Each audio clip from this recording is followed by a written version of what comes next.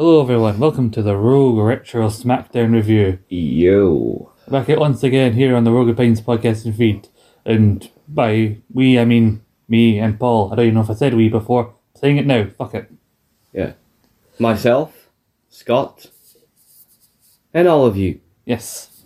And potentially I don't even hear some music playing in the other room from Paul's significant other, Brian. Brian does like his music. He does, and you do. You're a big music. I mean, a lot of people like music, but it's a case of like some people just are like me, like, oh, I like that song. Whereas some people know a lot about the music they like. I love music. I love many different kinds of music, but I don't know if you would consider what counts for music now as actual music. It just is noise with idiots. I was gonna say, Jesus, you like to claim that you're not as that old, and yet you just basically use the newer way of saying that's not music. It's just noise.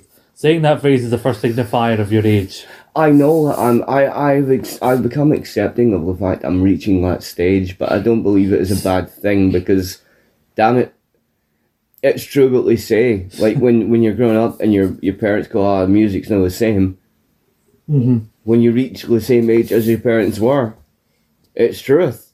So you're basically living that Grandpa Simpson analogy. Like I was with it. Then they changed what it was. Oh, I'm still with it. It's just what's it now is gay.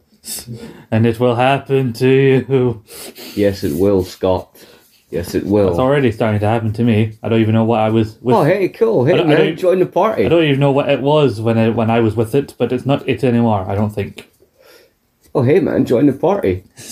Smoke a joint and chill, man. You know, chill and enjoy the misery. I don't like being at your kind of parties, Paul. No, thank you very much. I'm in a nice and just haze that keeps me happy a lot of the time. You see him when he's not in that haze. Oh, you think he's angry now? At time, he's just. I'm better thinking about. But Paul, we're back once again here, the Rogue Retro Smackdown review. Yes, we are. Yes, we are. It's not up yet, but by the time people are hearing this on their airwaves, the fully loaded 2000 review will be up. It will. It was a fun one. It was a fun one. I must say I particularly enjoyed, and correct me if I'm wrong here, I may be thinking of a SmackDown we done, so if I am being completely wrong, do correct me. Yeah.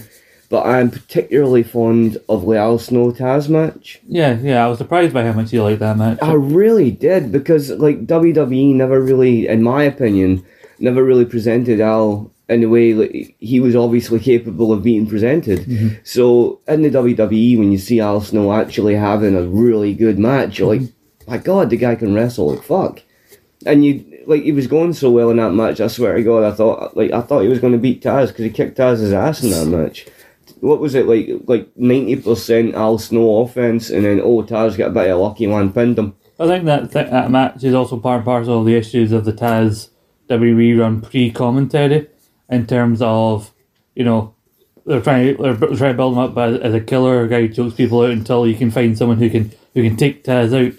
And you never really had anyone to take him out. And the person you chose was Al Snow, who, as you said, hadn't probably been presented, and then the guy who hasn't probably been presented, instead of getting killed to make the other guy look dominant, before he gets there, he gets all this shit on him. So the dominant guy is being beat up by the guy who's never been presented. It's like the way though, because I think WWE get really, really sort of lost in that sort of in that setting, because like obviously they think we can't keep just having them choke people out. We've got to make them look strong. Mm-hmm. So in making them look strong, they ultimately make them look weak, and it kind of hit a wall.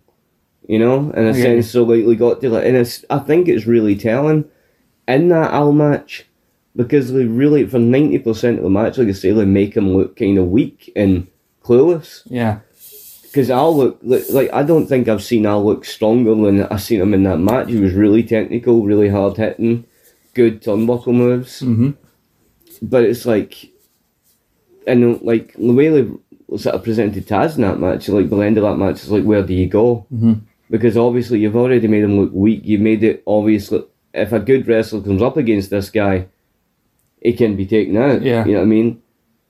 And then you ultimately get to the point where he's got to choke it, but what else has he got? You know, like basically like it just got lost with him. You know, we just kind of hit a wall, as it were. You know, because there was no really any, in my opinion, there was no real comeback for Taz. Fail that match. As we'll see when we build as his SummerSlam feud, instead of breaking through that wall, they just ran at the wall repeatedly and banged their heads against the wall again and again and was again. Was this match with Al before or after the sort of mini feud with Jerry Lawler where he attacked? Oh no, this is where we're about to get to. Aye, because I mean, I think that was the last significant thing that Taz did, and I mean, Jerry Lawler beat him. Yeah, They had. I mean, nothing. No take away for Jerry Lawler. Let's be honest. I mean, he was presented on commentary as a complete pervy tool. yeah, But because he was one. no, but let's be honest. The guy could wrestle. He was a classic style of wrestler, but the guy could go. But you're having a guy who you're like Taz, who you're supposed to be representing as this, like you say, like this killer. You put him against a legend. You know what I mean? And you have him like fuck up JR and be aggressive with JR, but ultimately you have him lose to a legend. When you should be, this is the kind of guy you should be presenting, you should be having kill the legend. Yeah. You should have had this guy as the original sort of legend killer. Because if he'd have won that mini feud, they could have still had the chance of building him back up again. You could have had that guy, like, you could have had him go against Taker. There's a thing that Jim Cornette once said about Kevin Nash when the guy has 6 moves and one of them's a hair flip. Like, I feel that similar way about... Is the other one the raised fist? Maybe. Adjust glove. Adjust glove, flick hair, fuck up quad. Powerbomb, go home. Step over the rope. Get paid shitloads of more money than everyone else. But... No, I feel like that's similar about Jerry Lawler. Not the money thing, but like he's got like 5 moves and one of them is taking the strap down before he does another move. That is Jerry's version of the raised eyebrows. It's not quite as intense as when Kraniel used to do the throw down the straps, which he hasn't done yet at this point. Oh, you just made me mind something, by the way. I know this is not about a Retro SmackDown. It is wrestling related. But yeah, let's go. I had what I assume was the best thought during the week. You assume a lot of your thoughts are the best thoughts. Well, I hope you agree on this one, right? As you know, I've been getting really back into modern WWE. Really enjoying it just now. Because not to date this episode too much, but this will come out after War Games. We're recording this before Survivor Series War Games. But no, I'm watching modern WWE. I'm really enjoying SmackDown at the minute. I mean, I'm loving Raw too, but I'm loving SmackDown for obvious reasons because my guy's on SmackDown, man. You know, Bray. But I've been watching Chad Gable. Absolutely love Gable in the ring. I think he's awesome. He's like Angle Point 2, you know what I mean? He's like the second coming. Even in attitude and character, he's kind of like early Angle, you know? But then I thought, stellar fucking match. Chad Gable, Iron Man match, Josh Alexander. Oh, don't threaten me with a good time. Would you not think that would be a fucking hell of a match? Yes, I would. You know, that would be intensely cool. Yeah, I definitely think so as well. Going back to what we were talking about Al Snow earlier on, we talked about reviewing this ages ago back on Rogue Opinions. Maybe it's a future Scott and Paul's thing, but we could do it. But it's a show, I think it's called WrestlePalooza 98. It's an ECW pay-per-view because Al really developed the mannequin head thing in ECW. Yeah. But he was put on... Is he like an ECW original? Well, we went to WWF. I think he came from Smoky Mountain to WWF. Didn't know what to do with him. They had a wee deal with ECW, so they went, I'll go to ECW, and Al started the mannequin thing and then came back to the WWF as Al Snow with the head and everything. What does everybody want? But there's a show called WrestlePalooza 98, and... I'm sorry, did Al wrestle in Japan too? Might have. He's been around for a long time, so I imagine he might have. But... So, WrestlePalooza 98, I believe, is the name of the show, but I heard about it. The reason the guys from Rogue Opinions wanted to talk about it was supposedly by most people who review wrestling, or both at the time and later on, have called this potentially the worst pay-per-view ECW ever did. Really? Or the lowest rated pay-per-view, especially the peak era of ECW. Is it the lowest buy rating? Maybe. I think it was because 98 was a peak year as well, coming out of 97 when they started the pay-per-view thing. Was 98 run about when they were working with the dub? I think they were kind of had a working relationship. They sometimes would advertise it, sometimes wouldn't, because they were trying to keep that whole rebel thing. But 98 was a peak year for you because they also had Heatwave 98, which is considered their best pay-per-view. I've heard that one talked about quite a bit, yeah. But did that not have a main event with RVD in it? Or no. I think it was a big four. I think it was Tommy, Sandman, and Spike v the Dudleys. It does feature a Bam Bam versus Taz, so that's very solid. And Jerry Lynn I would be know. just incredible. Bam Bam did some of his best work in ECW. I think actually that's the show that has RVD and Sabu versus two Japanese guys. One of them is the former Hakushi. I believe that might have the table spot where RVD nearly fucks his eye on a table shard. Is Hakushi like 60 or something now? I don't know, I think he actually still wrestles though. I know he still wrestles, so does Taka. Oh yeah, he's in New Japan. You know, like the same age as Edge now or something, like late 40s. There's a running thing where like, don't call Taka Michinoku a legend or he'll batter you, because like, legend in his mind means old, so every time someone calls him wants to insult him or rile him up, they go, you're a legend, then he tries to batter them. Like, alright, Aldrin. Basically, he's still got, he's pretty much got that old Tyson Kidd thing where he's got a big bit of hair spiked up and not much else. Well, it's not like he's bald, but like he's kind of shaving it in a little bit. Aye. He's got that haircut. I seen on Facebook, a boy gets sent home for a haircut like that for school. And his ma was like... Well, the boy's clearly no Taka Michinoku. No, but his ma was like, and the haircut affects his learning how? You know? In fact, it affects other people's learning because they're staring like, where the fuck did he get that haircut? Yeah, I want that haircut. That's a cracking haircut. Aye, that's brand new. But like, before you about that preview, Al Snow's in the main event of that WrestlePalooza apparently against Shane Douglas for the ECW title, and I've seen... Is that Dean Douglas? Yes, formerly Dean Douglas. Like, everybody has mannequin heads, and there's a photo of Pal with head, and everyone with these big plastic styrofoam mannequin heads, apparently where someone brought a bunch of them and passed them around the audience. So I'd be interested to see if that show's as bad as that. Maybe we can review that at some point. That'd be cool. I actually had another Scott and Paul idea. I was wondering what your idea... Fuck it, let's use Rocket Pines for our own admin. Why not? Yeah, why not? Yeah. But, you know, we do our retrospectives. I was thinking that in the future we should do a retrospective on Money Inc. That'd be nice. Money Incorporated. Three-time tag champs. And like... there's a really... Sorry to cut in. When the $1 million man, because he retired early because he'd done his back or something. He did, yes. But when he retired, was Money Inc. still a team, or was he wrestling solo by that point? Well, they wrestled solo matches on his last show, because that was SummerSlam 93, because he fought Razor. He fought Razor at that. And IRS fought 123 Kid. Aye, because he hurt his back on a live show not long after that, didn't he? Or was his back already kind of hurting him? It was kind of hurting. I think he actually went away to do some stuff in Japan, a little tour there, then officially retired, then comes back. I think his first return appearance after his in-ring retirement is like he comes up on commentary for Rumble 94. I remember that. Mainly because Jerry's had some legal issues at that time. Is that also why Sean was in that match against Brett? Because it was supposed to be the King and his Knights, wasn't it? Yes, it was. But then, like, you got... Ironically, on that same show, IRS is in an IC title match and nearly wins thanks to Sean, but then they do that's great. Or a second referee's come in and like, no, this heel has done a horrible thing, let's restart the match. I used to hate when that happened. I was like, come on, the match is done, he's won it, let it go. What's funny about that 94 thing is when DiBiase appears on commentary, he does they do a wee inside jab about Vince being the owner of the company. He goes, as a matter of fact, my man, it should be you working for me. Yeah. And then he also he become like leader of the corporation, then go over to WCW as trillionaire Ted or wherever he was. Was he ever in ring in WCW? No, he was always like a manager. Then did he ever take bumps? I don't know. He did then turn face and become briefly the manager of the Steiners before Scott turned heel and joined the NWO. I remember Rick Rude, when he went over, he was basically a manager to Mr. Perfect when he was in WCW.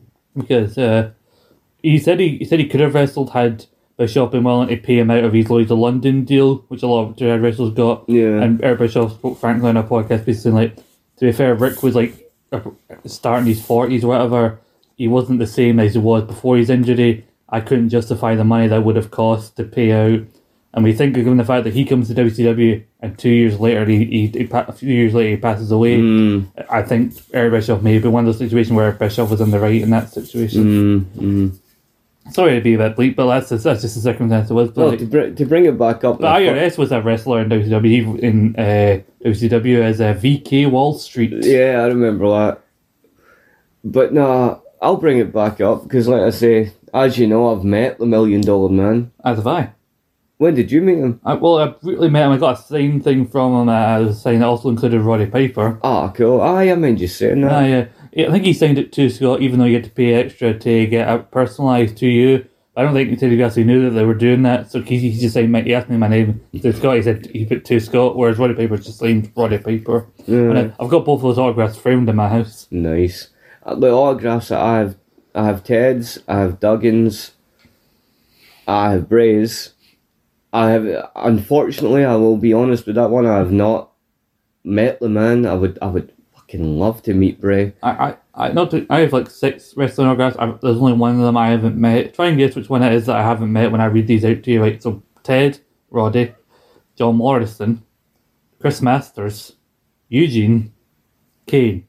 Which one? Would it be Kane? It would be Kane. My mum and dad got me the Kane art. Don't know where they got it from. Don't want to know. I just want to take it at face value and be happy. I've got a little desk in my room where I sometimes work from, and I've got a shelves for some of my Funkos above it. So I've got another number of Funkos. So I took one of my favourite Funkos, which is Darth Maul from Star Wars. Put him on one side. I take frame Kane photo on one side, and then in the middle goes my computer, and I do my little work, and I look at my Kane photo. My Funkos. Nice. No. Do you know who I have signature wise that might be an odd one for you? What's that? Ziggler. Yeah, I have Dolph's. My brother got me that. My brother met him, and I was like, I asked him, I was like, so what was he like? Mm-hmm. And he was like, well, he just took it, went, all right, signed it, gave him it back. He was kind of neutral. He probably signed it. He's probably done with autographs at that point. He's probably, if you signed one, you signed a fucking 1,000. But no, Bray's autograph I got at a Collector Mania at Brayhead, and that cost me 40 quid. I remember I went to Collector Mania. I paid like 30 odd quid to meet the actor who originally played Boba Fett. Nice. In the original trilogy, Star Wars. Very nice guy. I met Crichton. Very nice. I met Crichton. He was cool, and I met the Borg Queen. I met Crichton on the same day. I met Crichton, the Borg Queen, Lance Henriksen, Bishop Valiant, I know. Freddy Krueger, met Robert Englund. He was cool. I met Grado. He was cool as fuck. Because I went up to, I'd met Ted, right? I met the $1 Million Man, and I went up and I got him to sign my SummerSlam 88. One was this. Oh, I remember you've told the story many times. Please tell these people who haven't heard it. Please. Oh, well, if you haven't heard the story, I went up to meet Ted DiBiase, and as you, and I'm hoping a few of our listeners know that I've got quite an extensive VHS collection. You do, yeah. So I took my SummerSlam 88 VHS, and went up to meet Ted, and I was like, oh man, you're totally awesome. And I shook his hand, and I was like, awesome. Like, I wasn't like pure jumping, but in my mind I was like, fuck's sake, I'm meeting the $1 Million Man, this is cool. And I went and gave him my tape, and he was like, oh. And he's like, this is the one where I fought Hogan and lost.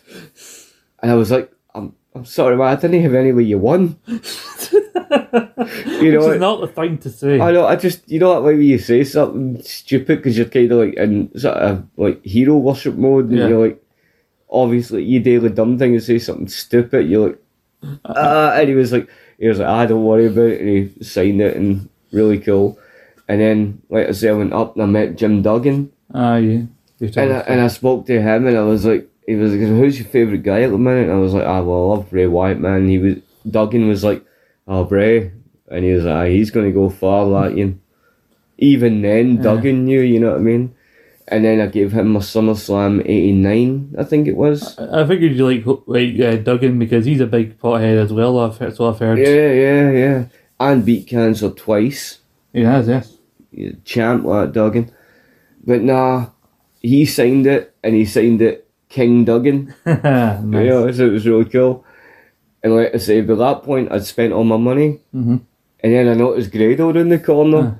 And I was like, I can't buy a bloody signature.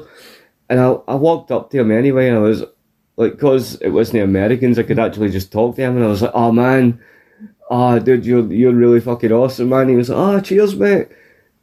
And then I went, sort of begged him. Mm-hmm. And I was like, look, man, I'm kind of skint now, but maybe at least get a photo with you. And he's like, no bother, mate, wind in.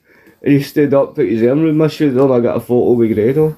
I remember like that one we Chris Masters and Eugene. I know it was a random one, but having watched the WWE a lot in the Ruthless Aggression era, those two were really standing Another people in my head. masterpiece. Yeah, so I went and met them.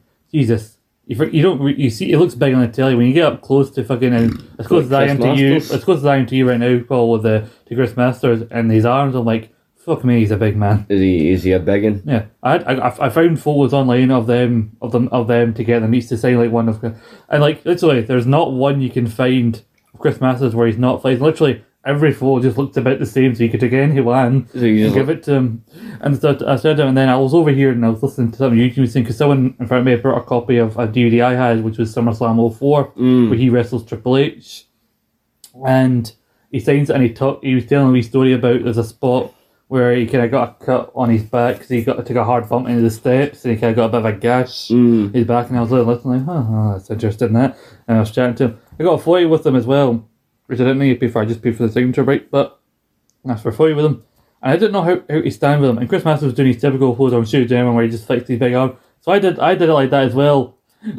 And knowing full well, like, this it looks like a stupid thing you're doing next to fucking Chris Masters, me and my scrawny little fucking arms. That took this back in 2011 as well. I was thick thin back then as well. Yeah. But also, getting to photos, I got a photo with Colt Cabana in 2019 at a show for Discovery Wrestling, which is down in Edinburgh. And he was there, so like, you didn't need to pay for get like access photos with him, and we were taking a photo of him. He was actually there fighting somebody we've talked about on our Impact show, Joe Hendry, because they were both doing shows at the. Yeah. I believe Paul believes in Joe Hendry. Well, like, they were both doing like shows. Digital media champion Joe Hendry. They were both doing shows at the Edinburgh Fringe there, and then they started a storyline with Joe as a heel, like saying that Colt Cabana's taking people away from my show. I clearly got the better wrestling themed show at the Fringe. So literally was billed as the Battle of the Fringe. Which sounds like a fight over hairlines, if anything else. Aye. Sorry if you're here for SmackDown, by the way. Well, this has turned into a Scott and Paul's Rambling podcast. We have hijacked... It's all the same. We have hijacked the Rogue Opinion. It is our truth, our Rogue Opinion. Pretty much, yeah. Moan the Scott and Paul. Moan the Scott and Paul. Well, literally, I've mentioned it a few times on other Rogue Opinion shows.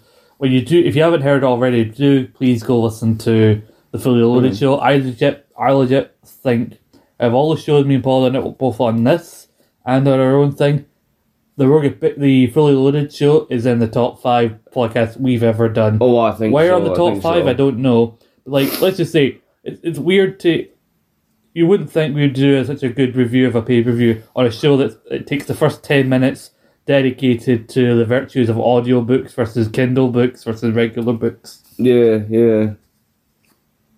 I still think I'm right on that one, though. An actual book is a fantastic thing. I never disagreed with you on that, you know that. I just said I'd never experienced a Kindle book because I can't really be arsed with it. Have you ever read any of the Goosebumps books? I have not, no. I used to watch the old Goosebumps show on Fox Kids in the day. Do you know it's a better programme in the same kind of vein? Are You Afraid of the Dark? Never heard of that one myself. Oh, you'll need to look it up. It's a fantastic programme. It's like... there's this group of kids, right? Mm-hmm. And they call themselves the Midnight Club. I think the gist is it's just local kids from the neighbourhood that hang out, right? And they always go down into this little sort of woody area and they have a little campfire, and each episode one of them tells a spooky story, and it plays out like dramatised and such, you know what I mean? It's really cool. I used to watch that a lot when I was younger. And some of them are really freaky. Like, I think there's a list on YouTube of 10 like actual freakiest Are You Afraid of the Dark episodes, because it was a kid's show. You know what I mean? But some of them got kind of like... I mean, it was a 90s kids show, so obviously at times it took on a little bit of a darker theme when maybe a kids show would, you know. But, you know, that was back when, you know, programmes were allowed to be good. I hesitate to ask you this, because we've already rambled enough in the first 24 or 35 minutes. How have you been since we last? I've been smashing, man. I've been good.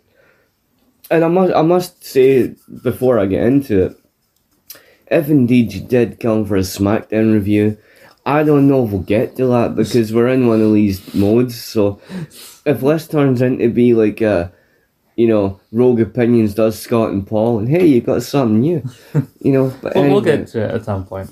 No, I've been solid, man. I went out the other day. I went and took my mum out to the pub for a bite to eat, and then we ended up drinking a lot. We get bloated, so we did well bloated.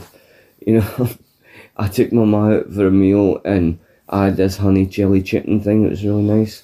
Should have got chips with it rather than rice. I mean, the rice was decent, but it was just a lot of it. Yeah. There was more rice than chicken. You know what I mean? Not saying there wasn't enough chicken. I mean, it was lovely chicken, but just a lot of rice. It was a lot better with chips. But then, before we got the food, the one was like, do you want any drinks now? And my ma just, without even drinks, went long vodka. And I was like, aye, 2 of them. So, we had a long vodka, and then we had food, and then we had another long vodka, and then we had a cocktail, a blue thing with vodka in it. Oh dear. And then my brother's girlfriend, Shan, she's cool, she does art. She done me a Marilyn Manson picture for her birthday. I can do that. And she done me like Brian Molko placebo one now. Oh, that what that was? Yeah, she painted them. They're really cool. Nice. But she came out and she sat and she had a couple of she was just drinking colas, but she sat and she had Coke with us, and she had Coke Zero. She just doesn't like Diet Pepsi. That was a discussion cola, but it was cool. But when me and my ma had another blue drink, and then my brother came in because he was at work. He does delivery driving. Alright. So he came in and he had a few beers, and then him and Shan went up the road. And then me and my ma had another blue drink. And then we left the pub. And then went to the shop and bought a lot of sweeties and shite we didn't need. As you do. And then went up the road. So that was it. We had one away nights the other night. And I've rambled on in that fucking story. Christ. No. You had to edit some of that. No. But no, it was a grand night. I had a night out the other week. I went to see ICW Fear and Loathing at the Hydro. It was funny because we went to their Fear and Loathing last year, which it was amazing to think that was a year ago when we last went to it, because I had a brief moment thinking about it the next day, thinking like, who the fuck did that last year just fucking go? But we went in 2021 because we bought the ones for the 2021 because we heard it was going to the Barras, and so we went and basically got delayed because of COVID, and then we basically only went because fuck it, it's a couple of nights out back to back. It was 2 nights then, and it was only one night just recently, but it's 2 nights out with lads, and we paid for these fucking tickets. We're gonna get our fucking money's worth, even if we don't know half the cunts on this card. But we went, and it was alright. Then we went to the Square Go a couple months later at the SWG3, which was their version of the Rumble. Yeah. And it was shite. It's literally probably one of the worst Rumble style matches I've ever seen. What was it called? Promotion. The Square Go. I have heard that's pish. Well, it's not pish. There's been good ones. I've been to good ones before, but this one was pish. And then we didn't want to go. And then we heard, because of basically shit ticket sales over the last year, they moved it from the Barras to fucking the Garage in Glasgow. And we have a wee group chat with us who bought the tickets originally and then went to the Square Go. And we were all like, isn't this fucking shitty? Isn't this pathetic? All fucking moving to the fucking Garage, fucking tiny place. So that's where you do your weekly show or your monthly show, not fucking your biggest show of the year, which is what bloody Fear and Loathing may be. And then somehow that turned to, y'all want to go? Aye, fuck it, let's go. There's clearly tickets still available, and we're like, fuck, it'll be like the old days when we used to go to the Garage shows, go for a pint and something to eat beforehand, then go to the bloody show. So we ended up going, and we're talking about going to Square Go in February because it's in the Garage. So, sometimes for a couple of the guys, the Garage atmosphere, because it was small, actually made it more enjoyable. But before we went to this place called The Hall on Circuit Hall Street, which is down a bit down the ways from where the Garage is. And so we went in, and my brother said he booked a table right for 4 o'clock, and he did. And he had messages, he had evidence of like correlation of where he'd went to, of who he'd been talking to. And so, the way it gets, so me and him get there at 4:45, just to be sure. And we just tell the woman that we present the woman with the evidence and all that. And then she says, like, I have no doubt you booked it, but it's not on our system. So basically, it was quite quiet because the World Cup match the opening match of the World Cup was about to start between Qatar and Ecuador. And so they basically, there's a bunch of group tables, just take anyone. So basically, we'd been better off if we hadn't booked anything and just fucking walked in off the bastard street. We probably would have got the exact same result. So then we were there, and I was basically on a soft drink before we went in the garage. I had a few drinks, I had a couple of sides, a couple of hoochies when I went to the garage. But I was there. Me and brother ordered a burger each. There was one, a bacon burger with cheese, obviously. The cheese wasn't that nice. And then it turned out to be a double burger pie, which I thought, oh, that's cool. On a British bun, a shitload of chips, by the way, a fucking shitload of chips. And like, they said it came with barbecue sauce and burger sauce. I didn't want barbecue sauce, so I made sure my brother told the woman we ordered it, don't get barbecue sauce. So assuming they would still get burger sauce, because I don't mind burger sauce, but it didn't come with either. So I'm like, I think the woman assumed I didn't want any sauce. I'm like, what the fuck's my burger sauce here? And so I tried the burger. It might be one of the worst pub burgers I've ever had. Legit, like the patties are like really thin. They tasted like really bad burger van burgers, basically.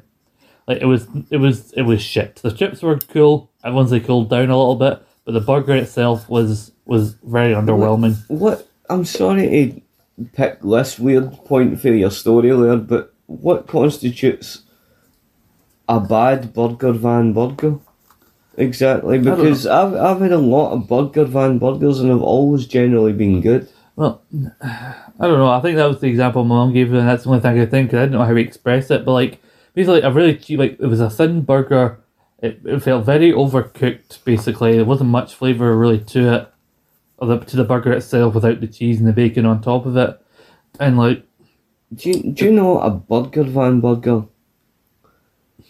On a burger van's the only place that can ever get onions right on a burger. You know, the fried onions? Yeah. Burger van is the only time you ever get them right.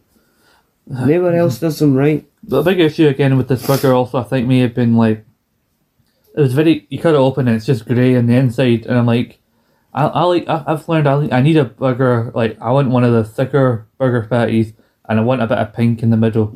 Like, also it's cooked enough, but like you see a little thing, and that's, you know, that's when you can tell this is going to be a quality fucking pub burger. And so I wanted a good pub burger before I went to the show, and I did not get that quality burger. So I was very disappointed by that. That sucks. It does. The show was alright. And then afterwards we went to KFC, me and my brother and that, but they were only doing takeaway, so I had to take it away, and by the time we got home, and then I had to heat the bastard back up again and then eat it. My stomach was playing havoc with me the next day. I don't know if it was the burger or the chicken. Maybe. Is that why you did not make it up for the show that day? Yeah, it definitely wasn't the drink, because I didn't drink that much. So it was either the burger or the fact that I heated up that KFC. It was one of the two. Oh, you reheated KFC? Yep. You don't do that, man. You eat it cold. I don't want to eat it cold. But if you it's not wise to reheat chicken, man. That's why you had a bad stomach. No. You can reheat chicken. You just need to make sure it's properly reheated and it's properly piping hot in the middle. Well, that's probably what you did not do. Maybe I was a weird judge of time, because it was, by that time, it was approaching back at 12, close to 1:45 in the morning. My mum and dad were sleeping. Yeah. I didn't want it to be too loud in the house. But like, yeah. I tell you, I mean, I don't judge you on it, but it's something I wouldn't risk it myself. But like meat, especially white meat like chicken, if you reheat it, you need to cut it open. Recommend you cut it open and make sure it's piping hot in the middle. Because if it's properly reheated, then it's fine. But if it's not properly reheated, then you're. Yeah. Do you know though? I struggle sometimes to decide what I like more. Like, you know, like that thing. Like, I don't know if it's just like a UK thing or a worldwide thing. You know, like if you have leftover takeaway in the next morning. Yeah. I mean, obviously, if it's Chinese, you can't have leftover Chinese because that'll fuck you up, you know, like rice and shit. Huh? But, like, say you have leftover pizza. Oh, yeah. Or leftover KFC. I mean, sometimes I can eat cold chicken, but in this case, I wanted it warm. Do you know what the best thing is? Like in regards to chicken, Uh-huh. say like you got in a shitload of KFC Uh-huh. and you had a drink in that, and you can't finish it all, and then you wake up the next day and you have some boneless Uh-huh. bits left. See, like next morning, cold KFC boneless stuff. It's fantastic. There are certain things that are weirdly almost as good, if not better, cold than they are warm. I am an advocate that pizza can be eaten cold. Like I know there are weirdly people out there who hate the idea of like cold pizza. There's people out there that hate the idea of pineapple on pizza, but they're insane. Yeah. Pineapple on pizza is fucking awesome. Well, like cold pizza can be pretty good. I had this pizza from a local takeaway near my brother. I think I told you about it. Called Badgie's. I had the spicy chicken pizza I bought while I was watching his dogs for him. Right. I had a couple of bits the night before, and then the rest. Well, I had most of it the night before, and then the rest the next day. Right. And literally, I don't know what happened, but somehow it was that cold. I went to pull the crust, put left one piece right, and the crust, all 4 bits were connected, and the crust for all 4 bits came off in the one bit. Like I had this one long bit of crust. Where do you stand? You know, stuffed crust pizza. Oh Jesus! Oh, sorry, my can nearly exploded. Where do you stand? Like, are you like a? Do you like a hot dog stuffed pizza crust, or are you like traditional cheese stuffed crust? More. Or are you controversial in that? Like tomato sauce stuffed crust. Like you've. What's like, wrong with that? I've had the tomato sauce crust one out of like the Chicago Town does that That's really the good. one. Yeah. I don't mind it. I'd give it a minute with that plain pizza because I remember one time I had it. Mum and Dad were out and I was having Chicago Town like stuffed crust like with tomato sauce in it, and I went through a bit too quickly. Bit into the crust and a warm bit of the sauce rolled down in my face, and I felt like it was fucking scalding me. But usually I like the cheese. I'm traditionally usually a cheese stuffed crust person. Like I remember the first time as a kid I had stuffed crust, I was like, oh geez, this is like fucking game changing this. But like that Badgie's again, I don't know many others that Badgie's near my brother's do one where you can get bits of pepperoni stuffed through the crust. Black pudding stuffed crust, that'd be good. I don't know how much of a market there would be, but you knock yourself out. Oh, that'd be cracking, man. Black pudding stuffed crust. Oh, square slice stuffed crust. Me and my brother, when we got home, I think it may be the night before the Fear and Loathing Bill. We were randomly talking about different takeaways and that, and like my brother was talking about Burger King, how much he's learned he doesn't really care that much for Burger King. Does he not? Well, compared to like your KFCs and your McDonald's and things like that, and like, but like I've learned like I like Burger King, but it's not my first option. Like if I'm really hungry and the first thing, The fries are better. and the thing more readily available than the other two is Burger King. I'll go like before the one opened in the city next time. Before that cinema opened over there was an Odeon over by the Quay, and there's a Burger King there. And so, in case I'd go there, I once took a Burger King meal into the cinema with me on these reclining seats. It was fucking magical. I once took a bottle of rum to the cinema with me, and do you know how handy a large McDonald's cup is? Really? I You mean, know, 3/4 cola, a little bit of rum in there. You have yourself a nice drink for the movie. I seen that bloody Assassin's Creed movie. yeah. I have no idea why I went. I didn't even play the games. You know? But I just, you know how sometimes you just go, fuck it, I feel like going to see a movie. Uh-huh. Well, I was walking past the cinema in Clydebank. I looked up at what was available. I thought, well, everything apart from that looks pish. So, I thought, aye, I'll go and see that movie. And do you know what? Don't know if you've seen it. I have it. It's no bad. It's no fantastic, but it's no bad. It probably made more sense if I'd played the games. Yeah, probably. It wasn't bad. It was engaging enough for me not to drink the drink. Oh, I went with him not too long ago. Actually, it was last weekend. Me and my brother went to see Black Panther. Very good. It was good. Very sad because also the guy who was playing Black Panther before died. They have to acknowledge it in the movie. Who was that? That was that Chadwick guy. Boseman. He was only 43 as well, I think. Was it the dreaded C? Yes, sadly it was, unfortunately. Cuntiest thing. It was. But like, there was a guy, there was people, there was nowhere, like, there was an empty seat on my side, then a couple of people, and there was my brother's seat next to me on my left side, and a couple of people on there. And there were these people who sat down there, they had a bunch of stuff, and my brother and I laid out some sweeties or whatever we brought with us. And I did a bit of a double take in the last couple of trailers, because I looked across to the guy next to my brother, and I said there, you know when you go to Tesco, you have these, like, the meal deal section, and you have these wee tubs of pasta? Aye.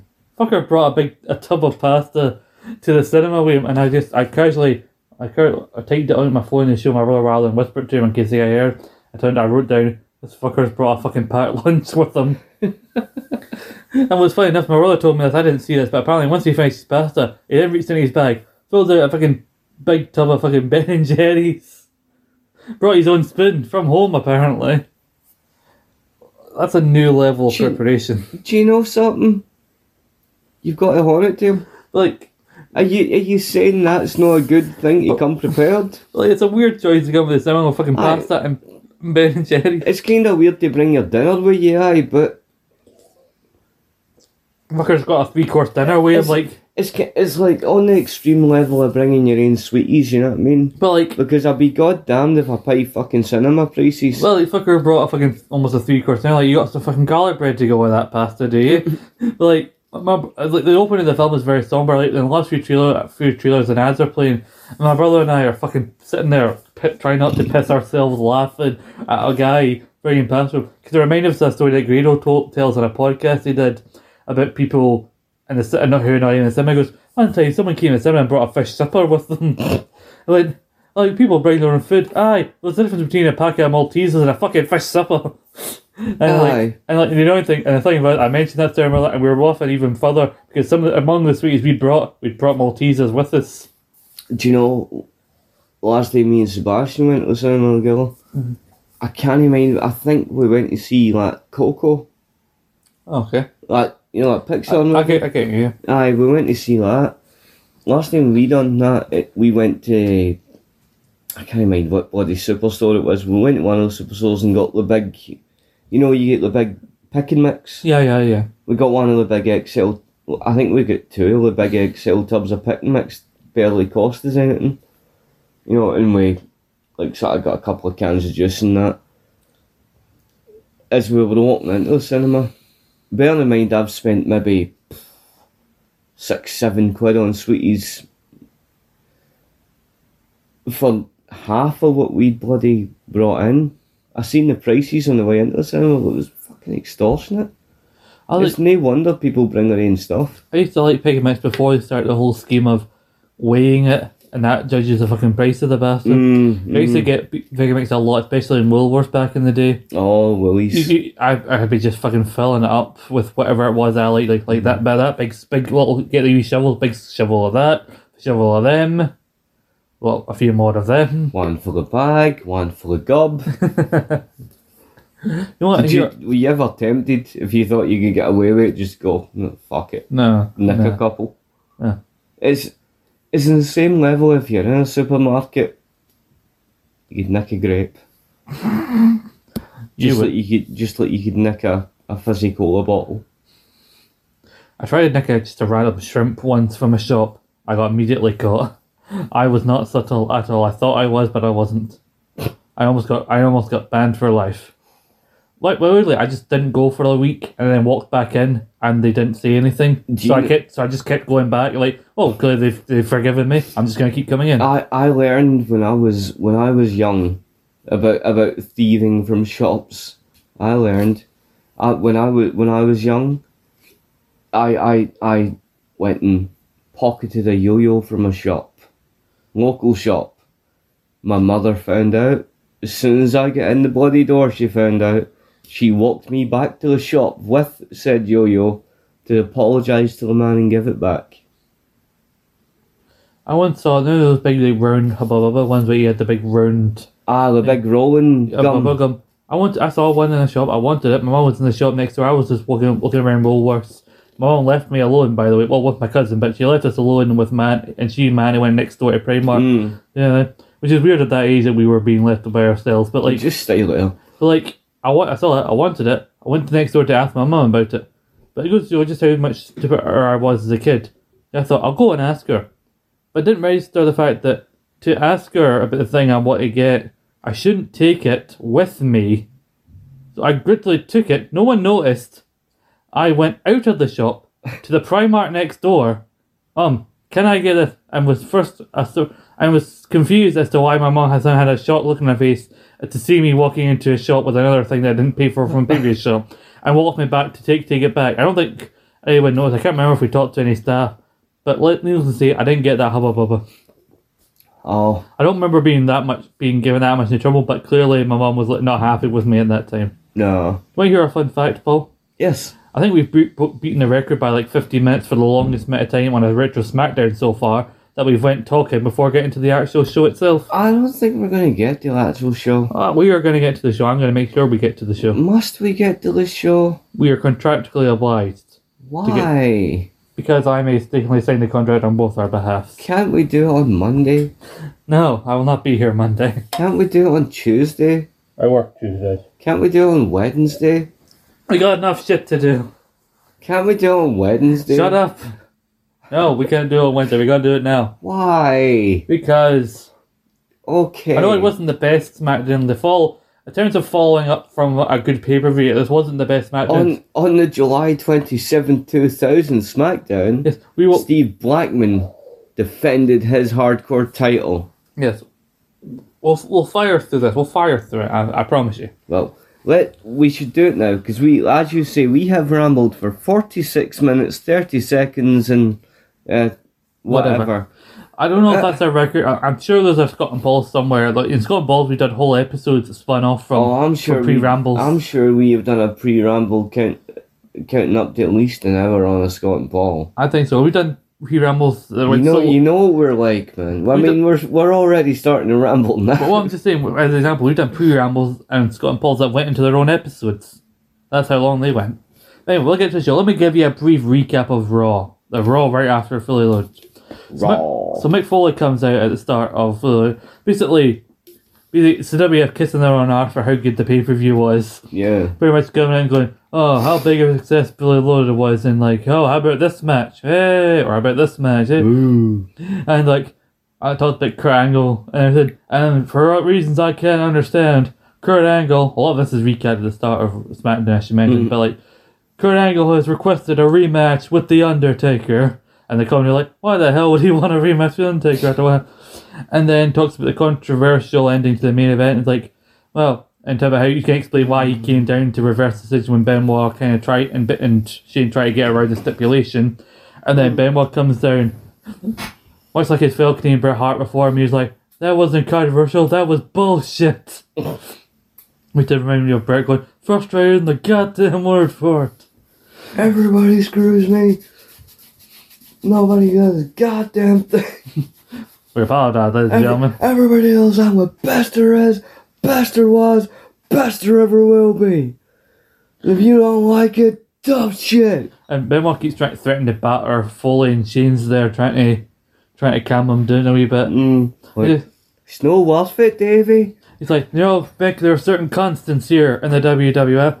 When my father was running it, when my grandfather, when my great-grandfather was running things. Hell, even when Stone Cold Steve Austin ran things briefly, there's that's going back a ways for the WF at this period, even though that only happened a year ago. But still, yeah, like there are certain constants, and one of them is the referee's decision is final. So basically, trying to say he had no right to, and Foley basically like, yeah, well, it's not your father or your grandfather run things. I'm running things now.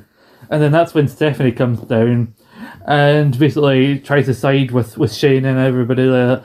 And then Foley goes, you know what, Stephanie?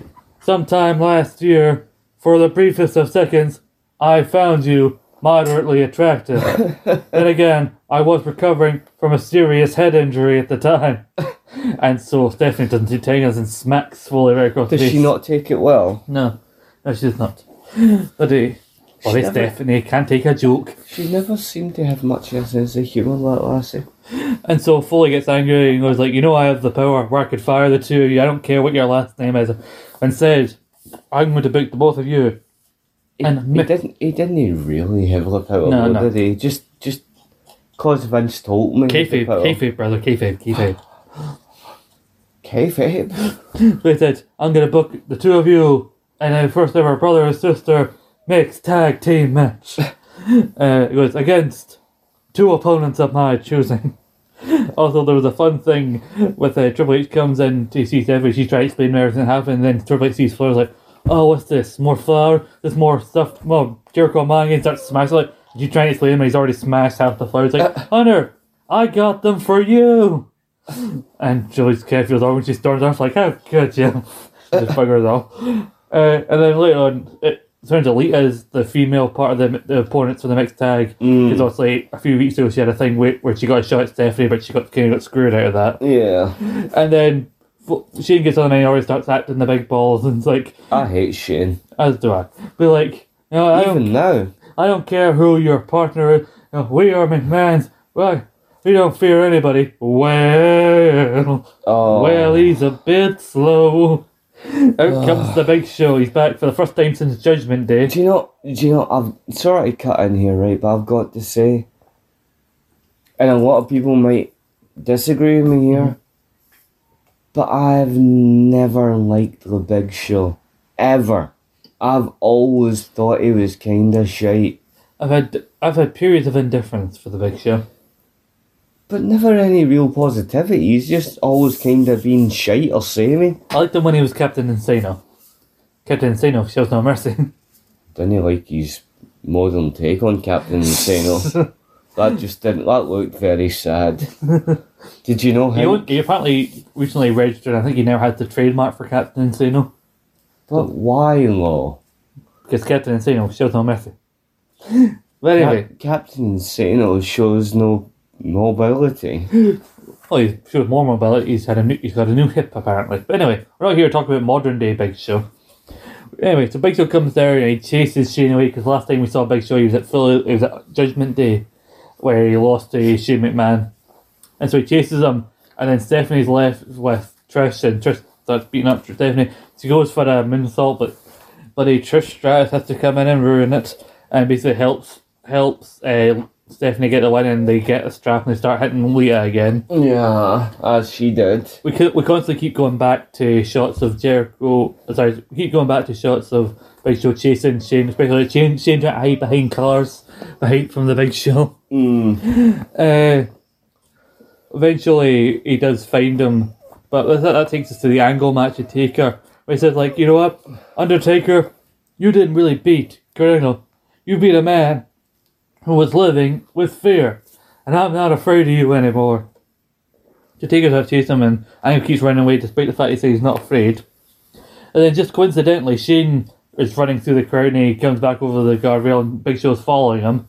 And so Taker immediately sees Shane, starts hitting him, goes to give him a choke slam, but Big Show comes out like, no, give him to me, let me have him. And then, would you, Adam and Eve it? The Big Show turned heel. Was that the first time or the 1000th time? Let's play. We've done a long time. Or heel. Let's play Bamboozle. For the first time in a long time, let's play. How many heel turns is that now? Let's count along. So, he comes into the WWF as a heel, aligned with the corporation. But then he eventually gets sick of how they treat him, joins that weird group, the Union. So that's one. He turns face. Then he joins The Undertaker for the Unholy Alliance, where the fuck it was called. Yeah, didn't they win the fucking tag belts? Yes, they did, from Kane and X-Pac. Why? So one thrown together team wins it from another thrown together team because it's the Attitude Era and the tag belts don't mean anything. Yeah, apparently. How long did they hold those for? Well, they kept swapping them back and forth for the next month. So I remember X-Pac and Kane and... No, because I remember this because this is right at the start of SmackDown for this review. Yeah. Between them and the Rock and Sock, and then back to them, and then back to the Rock and Sock. It was also included on the third ever episode of SmackDown. There was a Buried Alive tag match, which featured Big Show throwing Mankind from the stage onto the bit of dirt, the grass, which Big Show bounces off of and then rolls into the grave. It was weird as shit. It seems weird as shit. So he turns heel, he's part of the team. Then Taker is injured and basically needs to go away, so he goes away. Was that Biker Taker or Ministry Taker? He had a weird hybrid briefly of both for a couple of weeks where he'd be all dark and serious but also wear a weird bandana and biker shit. So then he went away to get some injuries. Also, he was getting divorced at the time. Was he? From his first wife. Was that the one who was on his No. Then he would go from this wife to another wife to then Sarah, and now he's with Michelle McCool. Yeah, because didn't Sarah deal the dirty upon him? I cannot confirm or deny. I don't know the stories. I read that story, I'm sure. Well, I believe I read that story, and that, like, he had to get that tattoo lasered off. You know? There. So, Taker buggers off for ages and doesn't come back till Judgment Day just there because it's Biker Taker. So, then Big Show randomly turns face. So, that's 3. Yeah. Already. 3, by the way. This is September. He joined in February. And so he's the face. And he becomes WWF champion. He has that feud with the Boss Man over the fact the Boss Man is angry that Big Show is sad that his dad is dead. The Boss Man's angry that the Big Show's sad that his dad is dead. That's a very queer storyline. I weirdly love the poem that he writes for Big Show's dad when it's confirmed that Big Show's dad's died. Like, with deepest regrets and tears that are so, I'm sorry to hear your dad finally croaked. He lived a full life on his own terms. Soon he'll be buried and eaten by worms. If I could have a son as stupid as you, I'd wish for cancer, so I would die too. And then I didn't realize that there was this other bit added on. He goes, so work hard and get your life back on track, because the old bastard's dead and he's never coming back.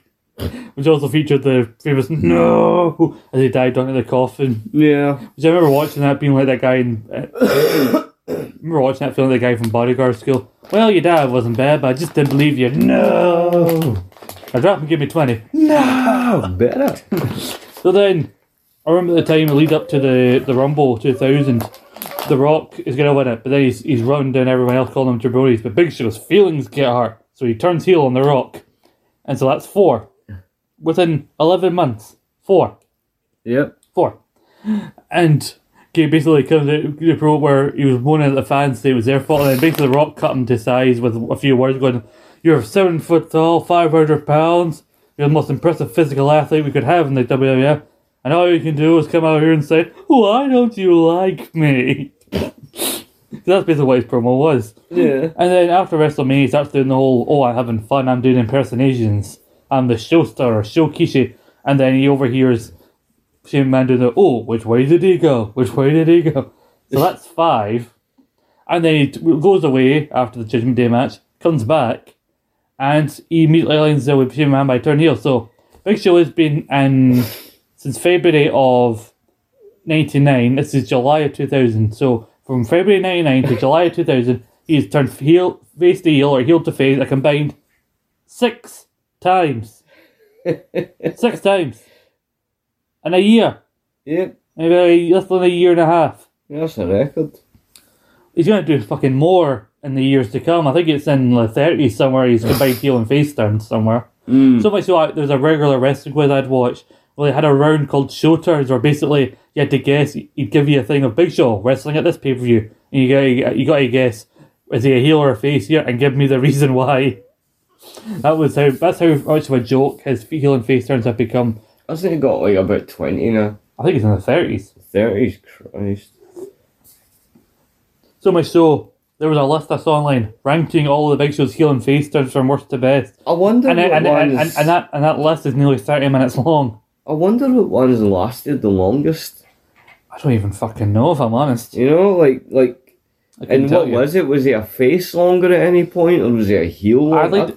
I can imagine a heel. I'll hesitate, I guess, and say heel longer, because I think with his size and the kind of character he can portray as a heel, I think he'll probably have been a heel longer than a face. Is he still an active wrestler? No, he's primarily a commentator for one of the AEW YouTube shows. Is he one of the commentators that can take a bump now and then? Maybe. He's wrestled 2 matches, I think. Aye. But like, he's doing it with like Tony Schiavone, Tony Schiavone can still really pull it out on the commentary, so aye. Basically you can do it with somebody who can basically lead him, despite the fact he's an experienced commentator. But anyway, and then later on in the night, Big Show and Shane leave, right? But Kane storms into Foley's office being very angry because after attacking The Undertaker, Angle, Big Show and Shane beat up Undertaker even further, smashing a cinder block over The Undertaker's ankle. Mm. The Undertaker's hurt. Ooh, and so what Kane, is my leg?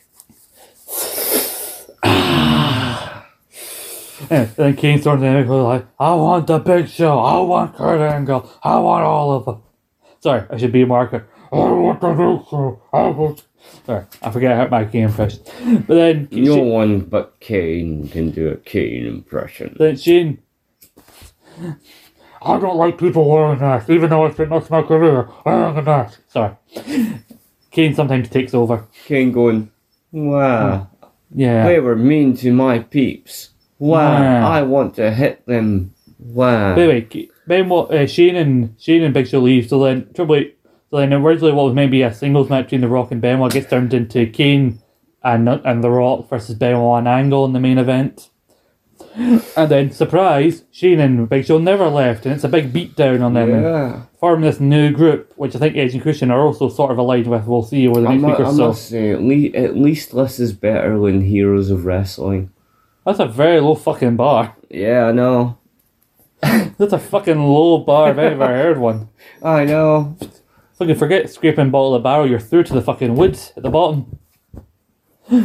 But, so yeah, there's this weirdly new group we're going to see for the next couple of weeks called, unofficially titled, The Conspiracy. So it's Shane as the manager. Let's look at the people in the faction, shall we? I would have used another word that had an R at the end of it, but it wouldn't have been manager. Anyway, we have... I'll just say it, wanker. Yes. So we have Shane as the manager. Big air quote, manager. Wanker. But anyway, and we'll look at the bristles in this faction, right, for a second. Ball bag. Big Show, Kurt Angle, Chris Benoit, Edge and Christian. On paper, hell of a faction for 2000. Oh, aye, definitely. Paul, I'd hedge it a guess that 99%, I'll be generous and say 97% of the people listening to this never knew this was even a thing. I would think so. I mean, that is something that only the most ardent and most analytical fan would know of. There are 5 weeks. I didn't even know this was a goddamn thing. There are 5 SmackDowns including this one, between Fully Loaded and SummerSlam. The Conspiracy is going to be here for 3 of them before just going away and never being told about it, and then going back to Shane and Benoit having a thing. So is there no actual resolution to this conspiracy thing? Just it's there and then it's not there? Well, there was going to be a longer plan for this group. I think they were going to officially get the Conspiracy as their name, but they're only ever, when you hear read about them, and there's very little about them online, but they're only unofficially called the Conspiracy. So there was no theme, no Tron. No official theme. If anything, like, I want to talk about this Conspiracy for a little while. Yeah. When we get to week 3 and the final week of them, I'll explain to you what the plan was from what I've heard and why they're not around. On Scott and Paul, we should do a mini retrospective upon the conspiracy. Fucking, it'll be shorter than that pre-ramble we just fucking did at the start of the show. Because we could quite easily talk about the leading into it, the bulk of it, the fallout, the plan. But like when we get to like the third of the 5 episodes, in the final episode of the Conspiracy here, I will give you, from what I've heard, the reason as to why the Conspiracy just disappeared for no reason. Because there was a reason, but why the it went only away. parts of that faction that could have actually legitimately and believably held titles was Edge and Christian. The rest of them were just fodder. But like when you look at them, it's not too far of a stretch because Angle was sort of associated with the McMahon's. Angle could. Benoit is like Shane's guy. He was for the last month or so. Edge and Christian have had their dealings with Shane. Yeah. And then the Big Show's there because he is. Because he's the big man. So, and he's a heel winner. So basically it's a case of, okay, Vince is off TV. Let's put Shane in the Vince role. Let's have Shane have his own shit version of the corporation. That worked so well. But like Shane was such a bellend. But like, I don't even get this team right, because go and through them again. Show, Angle, Benoit, Edge and Christian, right? Right, so, look at it, right? Show, Angle, Benoit, Edge and Christian, right? Show's a wanker. Quite frankly, Show's a wanker, and he's not a believable champion. And do you know what? For anybody that's a Show fan, I apologise. I don't criticise your opinion. This is just my opinion, right? That's one man's opinion. You know what I mean? I thought he was a wanker. I never believed him as a champion. Like, even how many times has he been a champ? Twice. I think he's had 2 reigns at least as the big gold. I think he's had 2 reigns for most of the titles. 'Cause, like, he's a 2-time WWE champion, 2-time holding the big gold as the world heavyweight in WWE, 2-time holding the big gold in WCW, and a 1-time ECW. So 6 or 7 combined right. reigns. But very rarely were they long ones. Did you find him a believable champ? I spent weeks when he had his inaugural WWE reign, which has already happened by this point. So I spent weeks talking about it. It's honestly one of the shittest WWE title reigns I've ever seen. Khali had a better reign than him. I wouldn't even go that far. I would probably maybe say that. But like, let's say Khali was believable. I watched one podcast. I listened to one episode of a podcast that does this time period as well, and they even said they thought Jinder Mahal had a better WWE title reign than the Big Show did in '99. I like Jinder. That's that. But like, you see how that's a whole different conversation on its own. I'm sorry to cut in. I really am, but that's a conversation on its own. Fuck. I might be in the minority here, but I thought Jinder was a good champ. I like Jinder. Like my issue with the conspiracy here is like, you think of the great factions of history, right? Like Ministry, Corporation. But I'm thinking more like Horsemen, Evolution, NWO, and DX even to an extent. Heart Foundation. Yeah, but they all have a couple of key things, and one of them I want to talk about is, you know who the main guy is. Like Heart Foundation, Brett is the leader, main guy, goes out the world. In Evolution, it's Triple H, and the Horsemen, it's Flair, and then NWO for the most part, it's Hogan. And DX, it's Shawn. Yeah, and then Shawn Lee's, and then it's Triple H. But like, that's the whole thing. You look at these things like, okay, you got the obvious tag team in Edge and Christian. Every stable has a tag team. That's Edge and Christian. You look at the other guys. Who out of Angle, Benoit, and Show, you got 3 guys who could arguably in any faction be the main guy, the leader under Shane, who's the manager. But like, who do you do? Because like, on one part, it's Angle who fights for the title later on. So Angle could believably be the guy. You got Benoit who spent the last month fighting with The Rock and has a legitimate gripe against The Rock. He could be the main guy. But like, and then you got Show, who they made a big deal about his return. He could be the main guy. But you also need the muscle. So Big Show can't be the main guy and the muscle. Then you also need a technician. You've got 2 technicians. You got an odd number of people in this faction. No, man, I've got it figured. If you'll humour me on this one, right? Go. Like you say, you've got your tag team. Mm-hmm. Edge and Christian, right? That's your tag champs. Then you've got Angle, and at that time period, Angle's your champ, right? Benoit, who was just coming into the main event at this point, Benoit's your IC, right? Big Show's your Honors. That feels like what it should be. That's what it is. Big Show's your Honors. He doesn't hold a belt. He's the security for the belts, you know what I mean? Well, that feels like how it should be, but then again, like I said, because of the build of the feud with The Rock, it feels like you could swap the Angle and Benoit roles easily. But then again, you could, aye. But then again, it feels like WWE in a way wants Show to be like a title contender, and then because like they paid so much money to get him in, realised he has some issues, mainly because like, who would have thought the guy who came into wrestling in his second ever professional match gets given the world title and is told how great he is because how big he is? Who would have thought by the time he gets to WF he has some attitude problems? Who would have thought? Who would have thought, indeed. Fucking idiot. But you see, that's the thing. WWE in that time period always build their stars right. So we have 3 weeks of the conspiracy, and when I get to that 3rd week, I will finally give to you guys the answer as to why the conspiracy went away and didn't have any resolution. The answer may or may not surprise you, depending on... It was Shane's fault, wasn't it? Wasn't Shane's fault. Show's fault? Mainly Show's fault. Mainly Show's fault. So I'll give you the reason and where it was going to go originally. It does lead to one of the more confusing matches on SummerSlam, is because one of these guys in the conspiracy was meant to have that match and then it had to get changed at the last minute. So just bear with me with this conspiracy here, because I'm going to give you some info in a couple of weeks' time. Pretty certain, though.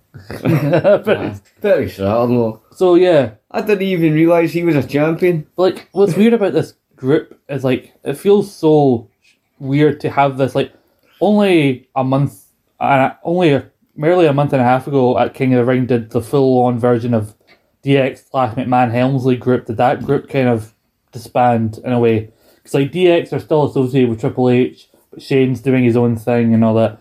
So then they decided, oh, we can't go more than a few weeks without some big super group constantly taking up all the TV time on the show.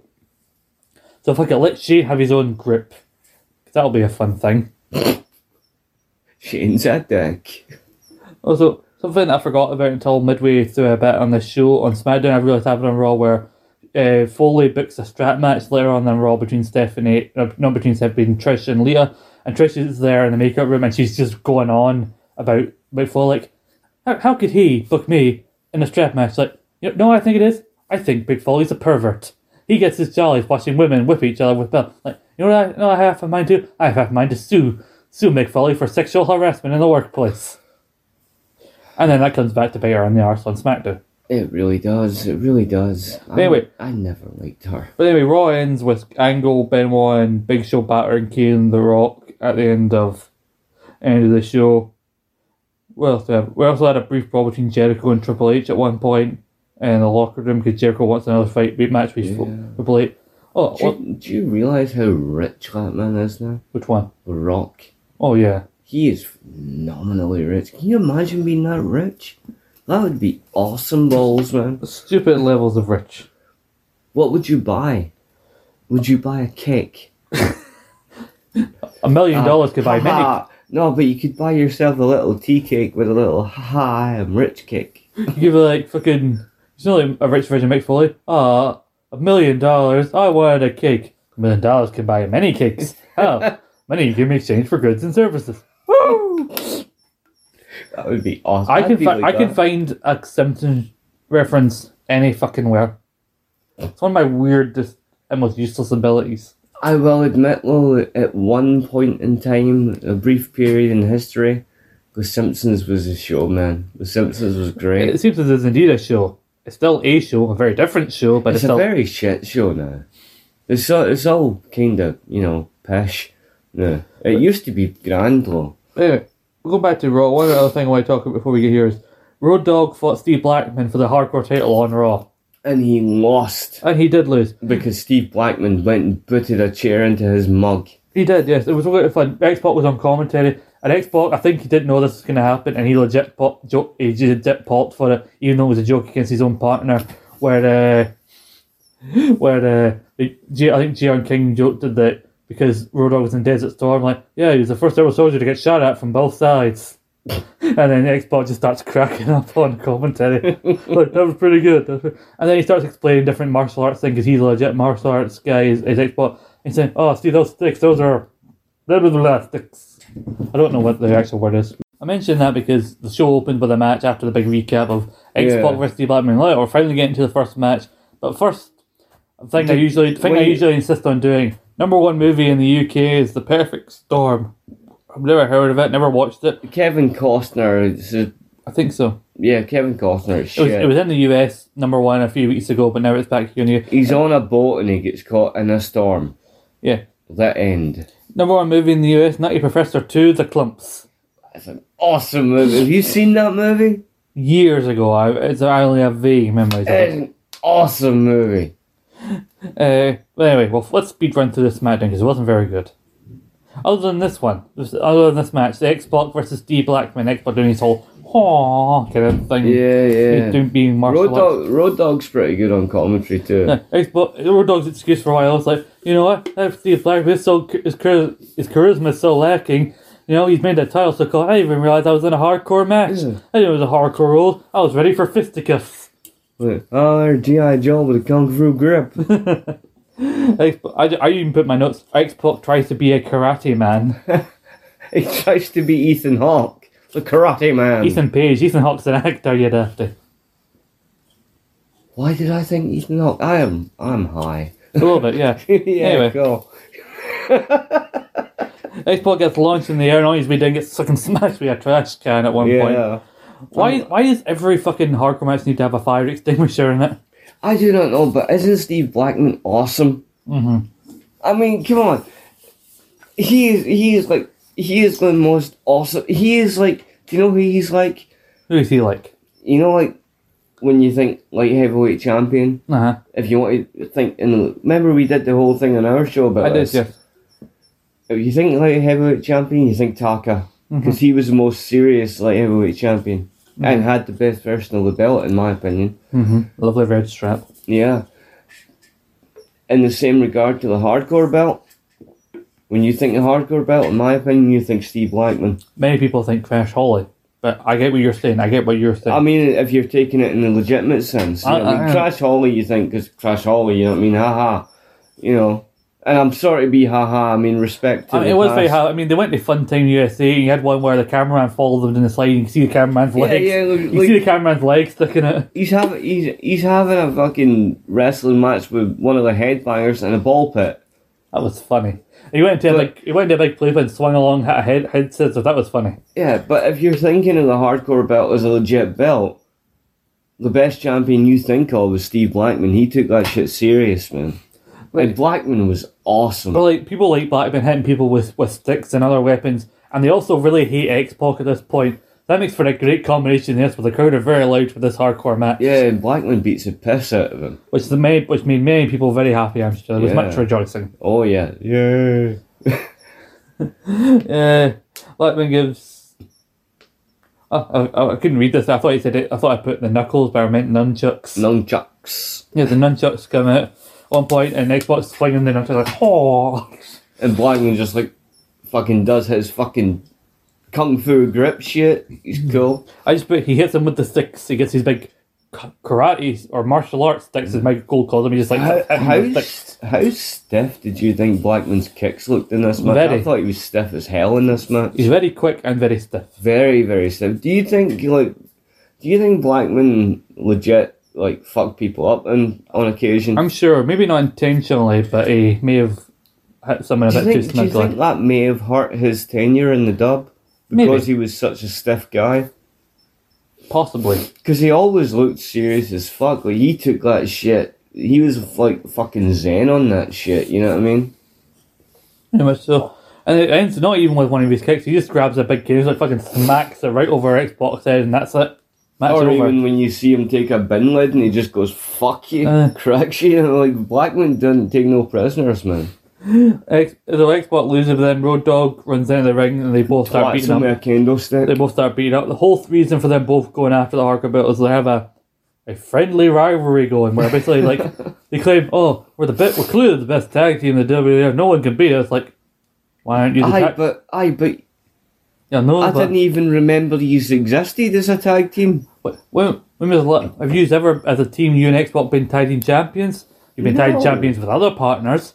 You've never been tagged against the other. So I mean, you think tag team, you think Road Dogg, you think New Age Outlaws, you think him and Billy Gunn. I didn't even know him and X-Pac were a thing. I know X-Pac and KO tag. I think at the time the 1, 2, 3 kid won the belts with fucking Marty Jannetty or even Bob Pauly before I think him and Road Dogg. Him and Marty won the belts? Marty won the belts for a couple of weeks. Him and Bob Pauly. I believe it was him and Bob Pauly who won the belts for 24 hours. Aye, they won them before the Guns won them back. Yep. That match was really designed to have Bam Bam lose so he could then have a shoving match with Lawrence Taylor, build up his match.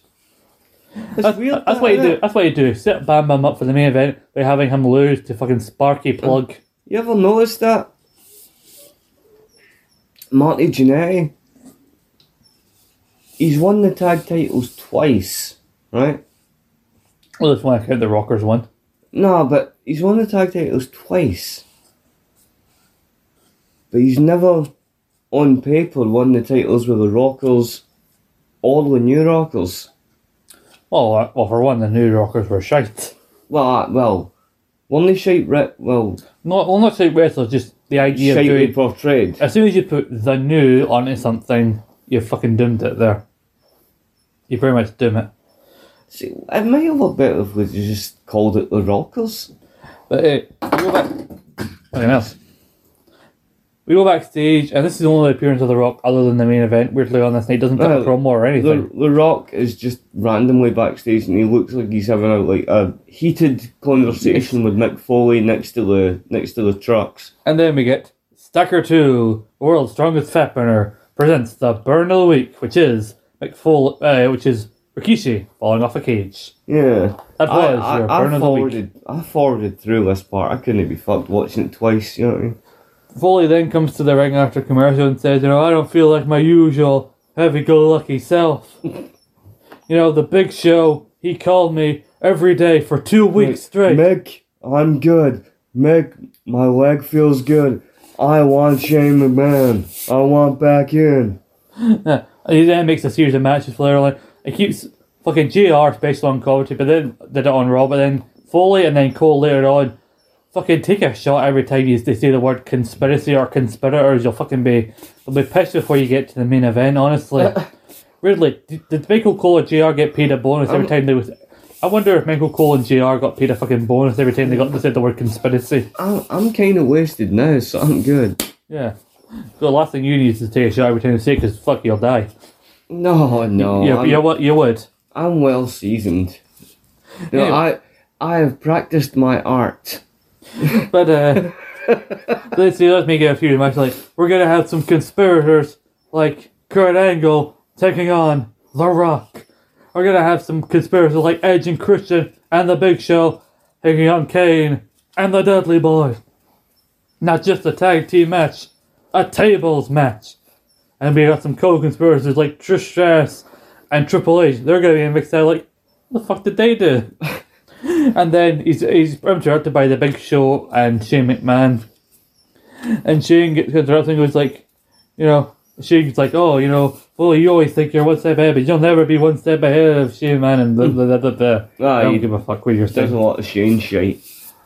I couldn't really pay attention to what he was saying. I said the words one step ahead, I couldn't remember what else he said, but then Big Show gets the mic. When Shane's talking, it's hard to hear what he's saying because you're looking at his curtain and you just want to hook him. And then Show talks, he gives an explanation as to why he turned, which both makes sense and doesn't make sense at the same time. I didn't know that was possible. Where he talks about how he had to face the Angle and Shane in the past couple months before he went away. And he's like, you know what? I realised there was somebody to blame for me not getting ahead. Someone who was holding me back. It wasn't Shane. It wasn't anyone else in the WWF. It was me. I realised that Shane and Kurt, they were trying to help me.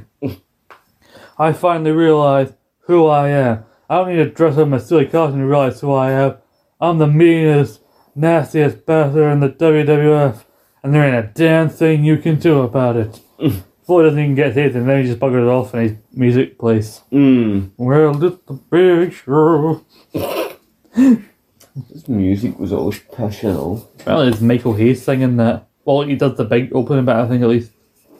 But then we get Triple H and Stephanie there. Triple H is in a foul mood, ooh.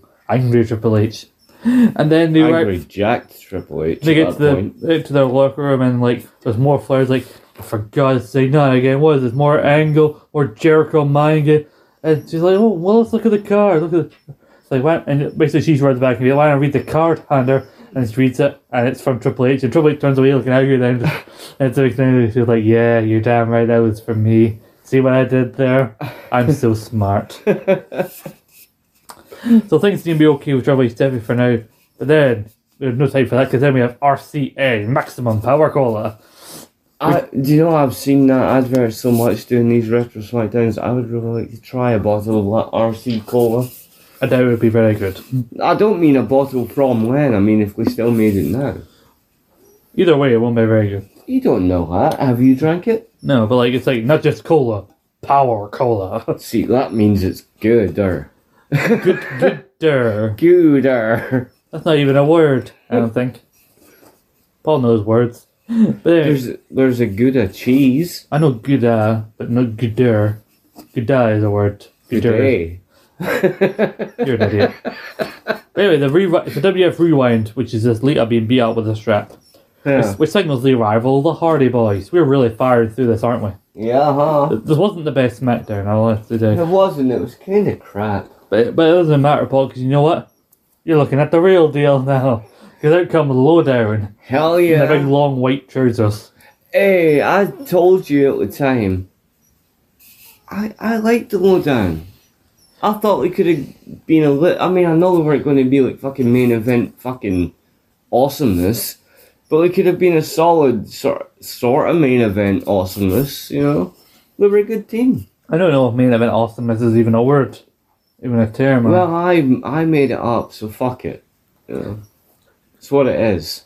The Lowdown are very dominant at the start of this match, and for most of it, it goes on.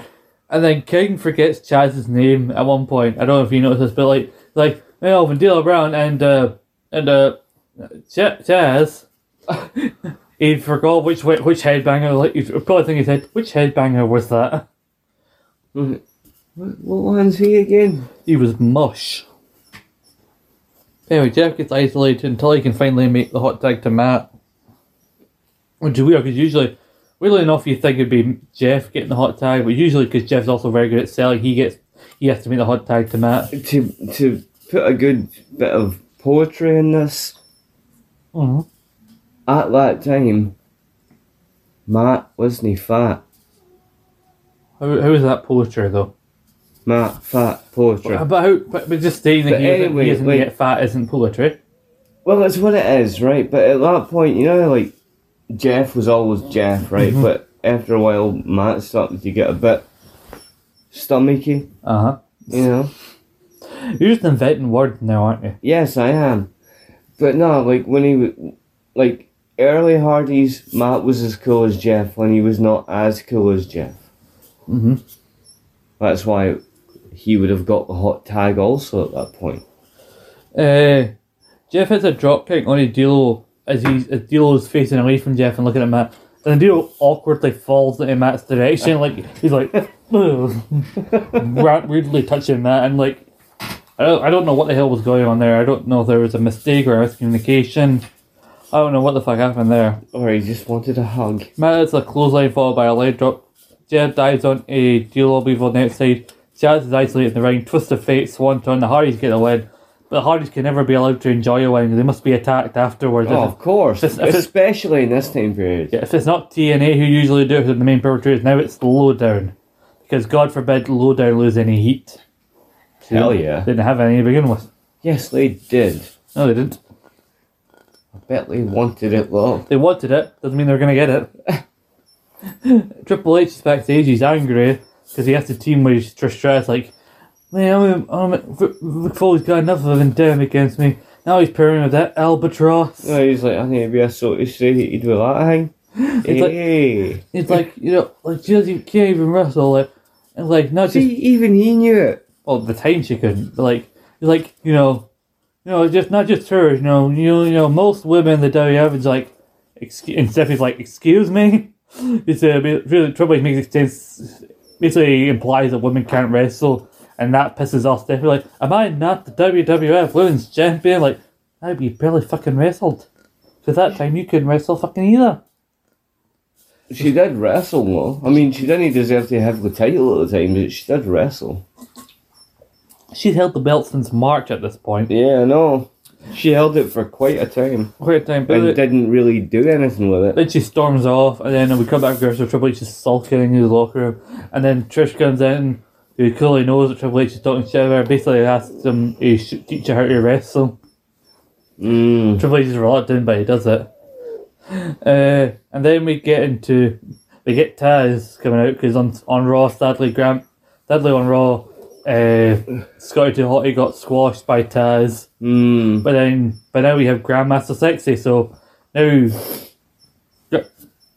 Taz is trying to complete the trifecta. He fucked over Rikishi, he choked out Scotty 2 Hotty, now he wants to choke out the last one. But then Grandmaster gets a weird amount of offense in this one as well. He goes right after fucking Taz. Grandmaster was awesome. Long fucking R.I.P. man. He goes after Taz right before he even gets in the ring, and then he does a dive through the middle rope.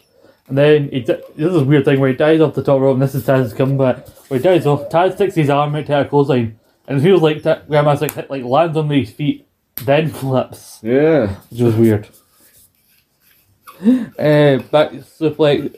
Then he kind of tries to fight back. This Grandmaster he hits a back suplex, which looks like it drops fucking Taz on his head. Yeah, it did look a bit stiff. And he looked Taz immediately grabbing his neck when you know that it's mainly neck things that look at neck issues that That's what finished him. Yeah, pretty much. He'd already broken his neck at least once or twice by this point. Didn't he break his neck in a match with Sabu? Or did he break Sabu's neck? I think he might have broke Sabu's neck. Sabu had a broken neck a couple of times. Like, first time Sabu broke his neck was against Chris Benoit. Which is why I've seen that. So Benoit got his crippler nickname as well. Didn't he, like, sorta, but no quite drop him tap a chair, and he kind of fell funny. Well, I think the thing was, I think Benoit was going to, like, backdrop him, I think. Or, like, one of them thought he was doing a suplex, the other thought he was doing a backdrop. I think Sabu overextended himself and just landed neck first, quite heavily. Right on the top of his fucking head, like... As far as I knew, Benoit always felt pretty shitty about that. I imagine he did. Like, so then we got Taz, nearly get dropped in the head, but he comes right back. It's a really nice looking Northern Lights suplex, but I think they're all good. Taz is gonna get another dominant win. He's gonna hit lock in the Taz mission. Maybe this will be leading to a thing. He squashes Too Cool, so he gets a match with Rikishi. No, he's not even allowed to beat Grandmaster Sexy clean because Scotty 2 Hotty has to run in and cause a DQ. And then he's struggling to fend off both members of Too Cool. Hell yeah, Too Cool are awesome. They are awesome, but Taz shouldn't be struggling. No, we did have this discussion. Taz should not be being portrayed like that, but... I'm 50-50 on did he get hit by the one, because I think they said the one, but I don't think he got hit by it. Yeah. I'm sure he did. I think he did. Yeah. No, he did. He got hit by the worm and the Tennessee Jam. Oh, the hip-hop drop is Thank you. Now. I knew... When he was just Brian Christopher, that's how I knew it, the Tennessee Jam. Again, not the most memorable episode of SmackDown, this one. Is that, like, basically a top turnbuckle leg drop? Pretty much, yeah. Pretty much. I think a few people call it the insert name of city plus jam here. A few people use that. And then, I remember, I saw the thumbnail of this on the network. I thought, it's that episode. And we get that point where they're just showing her like wrist locks and like, this is you go behind you. Going there. May I? I believe I can be analytical and get through it a hell of a lot quicker here. Oh, really? Yeah, I'm going to take a step up here. Right, go ahead. But no, we cut back to the locker room. Trish is convinced Triple H to give her some wrestling info, some training. So Triple H is, like you say, showing her some holds, some wrist holds, blah blah blah.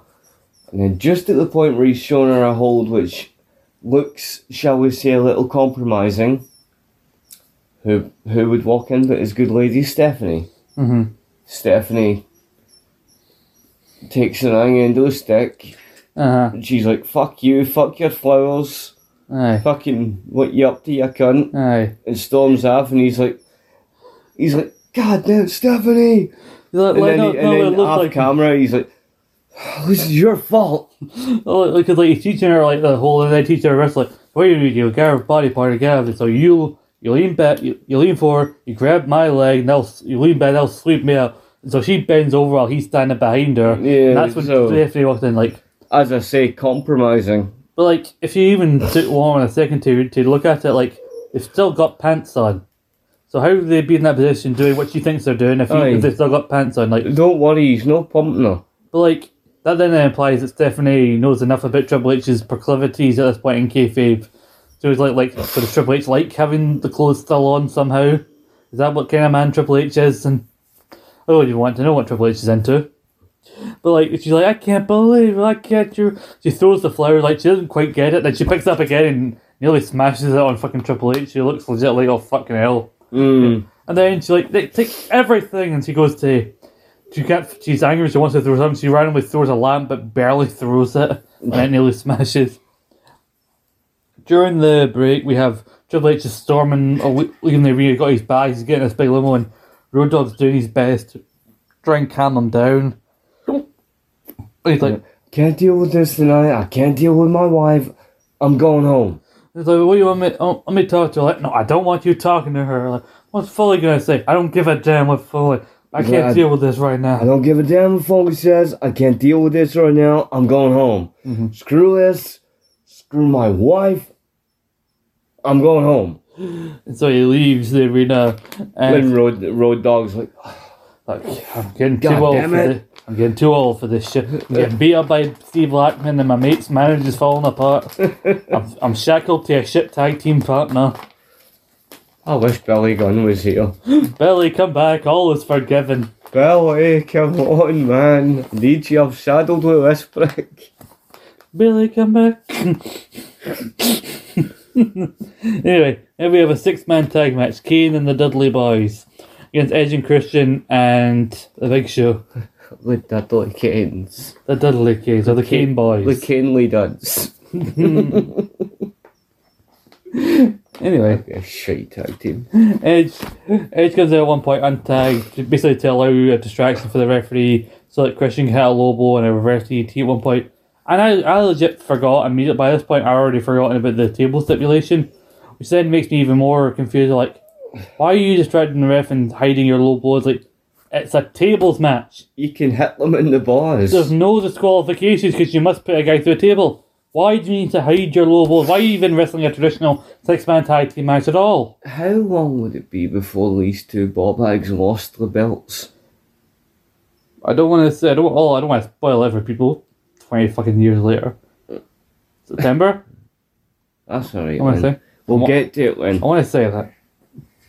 Anyway, Who's it they lose them to? none of your business. Move on. Oh. Tell me later. Oh, Cool. if I remember. I'll remind you.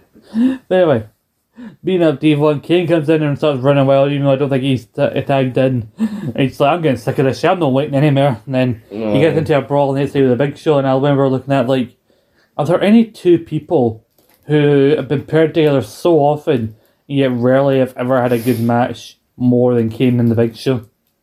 Did you say rarely ever had Rarely. a good match? Yeah. I never thought they meshed well together. They always put them either as opponents or as a tag team. Like, they're obsessed in WWE with putting these two fuckers together. I'll tell you something, right? I will say this much. And not... I will preface it with saying, in his early career, I don't think this, but... You know your guy? Yeah, You know, Kane, Kane? that would be, yeah. Always thought Kane was awesome. Great. I think he should have been champ a hell of a lot longer than he fucking was. Absolutely. You know, well, I mean, granted he got that good second run when he was Baldy Kane, but initial Kane should have had a longer run than an evening. Mm-hmm. But I always found Kane slow. Mm-hmm. You know what I mean? Mm-hmm. Like I say, not initial Kane. Initial Kane was pretty legit speed-wise, but overall I always found him slow. That's fair enough. Oh, but Paul, something I've been wondering, like, why is that not happening here? Because I'm pretty sure it was the Super Bowl of this year that the commercial aired, but we get the SmackDown first appearance of Devon and that going for their headbutt and that move. They've done that before. This is the first time they did the What's Up. That was it. The SmackDown debut of What's Up. What? And then ironically, they took ages to get to it and then would do it for years later, long after people forgot about the advert. Or there are people watching like, what's this in reference to? This is an advert. Well, by that point, it just became a Dudley thing. Yeah, it became quite much a Dudley thing as anything else. But yes, this is SmackDown debut of the What's Up. Even though whenever they do the move on the show we're reviewing, I will put in my notes, Dudley's hit the What's Up. Because the actual move itself never had a real name. Yeah. But do you know, in regards to the Dudleys, do you know my favouriteest thing ever in regards to the Dudleys on a pay-per-view? See when they came out for that fail 4-way with Saliva doing their entrance? That was like probably one of the coolest fucking entrances I've ever seen in my life, man. That was cool as fuck. You know, like fucking Saliva did fucking sexy dancing with Stacy Keibler. Fucking Bubba nutting the cymbals, man. Just, that was the coolest. It was a travesty they didn't win the titles for that entrance. Oh, Paul, I told you before, 90% of the time you get a live entrance WrestleMania, you're fucking losing. Those are the rules. But it was so cool. But those are the rules. I don't make the rules, Is that one of the, like, are you saying that in the most Scottish way? Like, those are the rules. Yes, those are the rules. Rules control the fun. But anyway. If there is control, there is no fun. not according to Steven Richards in that, which we'll get to in a minute. But first, Oh, Christ. 3D through the table, the Dudley's in that one. Then Kane tries to beat up Big Show and chokeslam him through a table that's still there. And then Shane McMahon gets involved, so Shane's going to go through the table, but then no. Big Show attacks Kane, and Kane gets chokeslammed through the table. And Yep, it's a whole scrimmage of nuttiness. it's a scrimmage. Scrimmage. It's a scrimmage. That's what it is. It's a mad fucking scrimmage. I've had a couple of drinks and so has Paul, and Paul said something else. Really, so we can forget how crap the SmackDown really was. See, you know, with a couple of joints and a few cans and this SmackDown seems tolerable. But Paul, there was a match on Raw. You'd have to be on crack to make this shit tolerable. There was a match on Raw, Paul, with... It was? Yes, When? in 2000. Where the Godfather took on Bill Buchanan, and there was a big stipulation here where if the Godfather lost, he must stop pimping.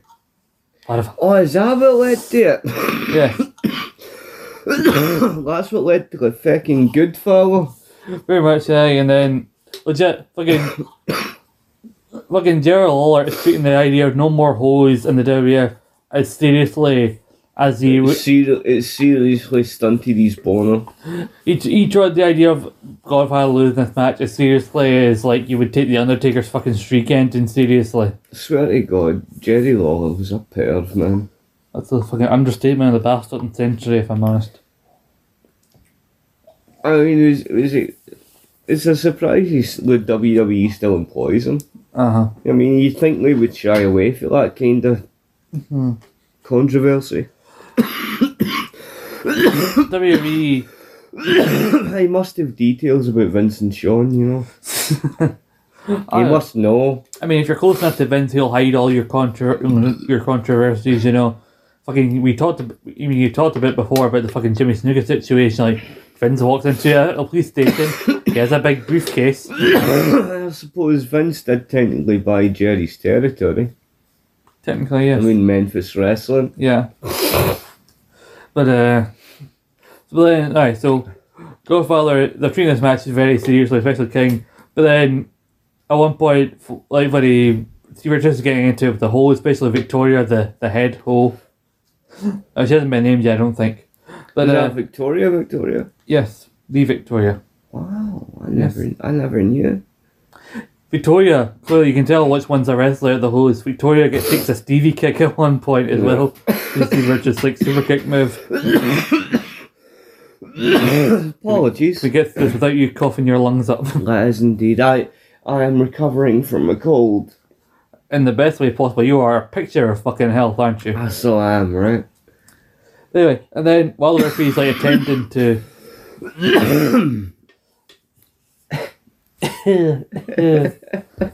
as the referee is paying attention to Victoria and tending her, Godfather goes for the whole train. Richard moves Buchanan out the way and then puts a chair in the Godfather's chair. Godfather just basically runs right into a fucking chair. Does he actually look? No. He just runs right into that shit. Godfather's old school. He'll take that fucking. I don't care about head damage. Yeah. Can't remember people's names, but it was worth it for that angle where I had to stop pimping. Then takes the scissors kick, 1, 2, 3, and then like fucking. You'd have thought the Undertaker had lost at WrestleMania the way Gerald Lawler was going, but you thought he'd fucking lost everything. Like no more holes. Like what can it be without pimping? Whatever can wrestling be without women being slutty? And being sold for other favours. I agreed and commented on a wrestling thing today. I'm not going to say who or go into detail, but it was along those lines. You know, like why does wrestling need women being all flaunted and shit? You know what I mean? Mm-hmm. The women I respect most in wrestling are the ones that wrestle like fuck. You know, like talking current day. Rhea's my chick, man. Rhea Ripley, Jordan Grace. You see that video of Rhea and Dominic going to Dominic's family's house for Thanksgiving and beating up Rey Mysterio in front of everybody? I know, right? Fucking Dominic's a prick, man. Do you know, he is getting so, like, a lot of people criticise Dominic, but I'll tell you something, that boy is getting some nuclear heat, man. What? That boy is like a top tier heel now. You know what annoys me about Dominic Mysterio? I'm gonna get a haircut tomorrow at team recording, but when I grow my hair as long as I've got it here, people my friend group who also likes wrestling keep telling me I look like Dominic right now. Look at my hair right now. Do I look like Dominic Mysterio? Is Rhea your pappy? I can only dream. She's a fine woman. But she is hardcore. Have you man. seen the pictures of her when she first appeared in WWE for the 2017 Mae Young Classic? I know, right? Like, so goddamn different. She looks so much fucking cooler now. That look before you start your golf phase, that's not really a phase. Now. Jesus. You know who else is cool as fuck? Baszler. Yes. Shayna's cool as fuck. Asuka's cool as fuck. Fucking Ronda's cool as fuck. Right, there's a clip out there where some guy chants while there's a Judgment Day event chants to Rhea, I'm your pappy, and he just turns, no you're not. Nah, but that's the kind of like women wrestlers I really respect. Like, see ones that are legit, you know? Like, don't just come up with your image, you know what I mean? Come up maybe your fucking ability, you know what I mean? Because that's like, I hate that when companies just portray the women wrestlers just on image, you know what I mean? Portray the talent, you know what I mean? I think that was the whole thing about the Henry the Knockout. They used it in a kind of double meaning, like knockout is in knockout in terms of look, but knockout is in they'll fuck you up. Totally, you know what I mean? Like, Impact got it right, you know what I mean? Like, beautiful women, but label kick your ass, you know what I mean? Yes. Like, pretty and deadly, Mm-hmm. you know? Like Jordan. But then again, Jordan's the very, very pretty woman. absolutely. But my god, she is built and she can kick ass, man. Like, I mean, that match at Overdrive. Mhm. Obviously not going to get into detail here, you know what I Yeah. mean? But fantastic. because like WWE has a history of there are some women who are pretty, but they never would portray them as that because they don't fit WWE's image of beauty. But like, not take it stereotypical, but there's the whole idea of beauty is in the eye of the beholder. Like, it's your interpretation of beautiful. Like, Hell yeah. I believe Ivory, very beautiful woman, Oh yeah, never yeah. portrayed as such on WWF No, television. she was always portrayed as very serious, you know what I mean? But I agree with you, you know what I mean? Victoria as well, never. I always thought she was awesome. I mean, she was put in similar segments that the other divas were put into, but you can always tell she was very reluctant to do so. Yeah, I'll tell you, right, and this is not me being like hateful or any kind of thing. It's just a general opinion. Yeah, sure. I never ever saw the appeal like in Sable. I mean, I get that a lot of men. I was never into Sable. Yeah, I get that a lot of men found her really hot, and like, I get like that's a look, you know what I mean. But for me personally, I was never attracted to Sable. I never found her attractive. There are some women, and like, I don't mean to sound like uppity, like sound like I'm judging people who have had like women who have had surgery, or to tell them get the look that they're going for. But like, because more power to you if you want to go through that. Yeah. And there's some women who have had that who I still do think are beautiful. But then there are people like Sable who I look at and I'm like, I'll be honest. If I was a wealthy person, there's certain things I would get done. You know what I mean? I would probably get like liposuction or some shit. You know what I mean? Get because I've always wanted to have a very, very, very small waist. You know, when I was in my youth, I had a 24-inch waist, a very small waist. I still have a small waist in comparison, like age-wise, you know what I mean? But I would still like to have a very, very small waist. That's what I would get if I had money. like, but my issue with Sable was like she looked too fake in her appearance. She was an evil Barbie doll. She was just too fake. I thought like that was my issue with Sable. And she was no wrestler, man. She was shit as a wrestler. I mean, they done that Mark Merrill bad. I feel so awkward, by the way, here on this show. Two white men, one straight, one not, just talking about different women. She was good looking. I didn't like how she looked.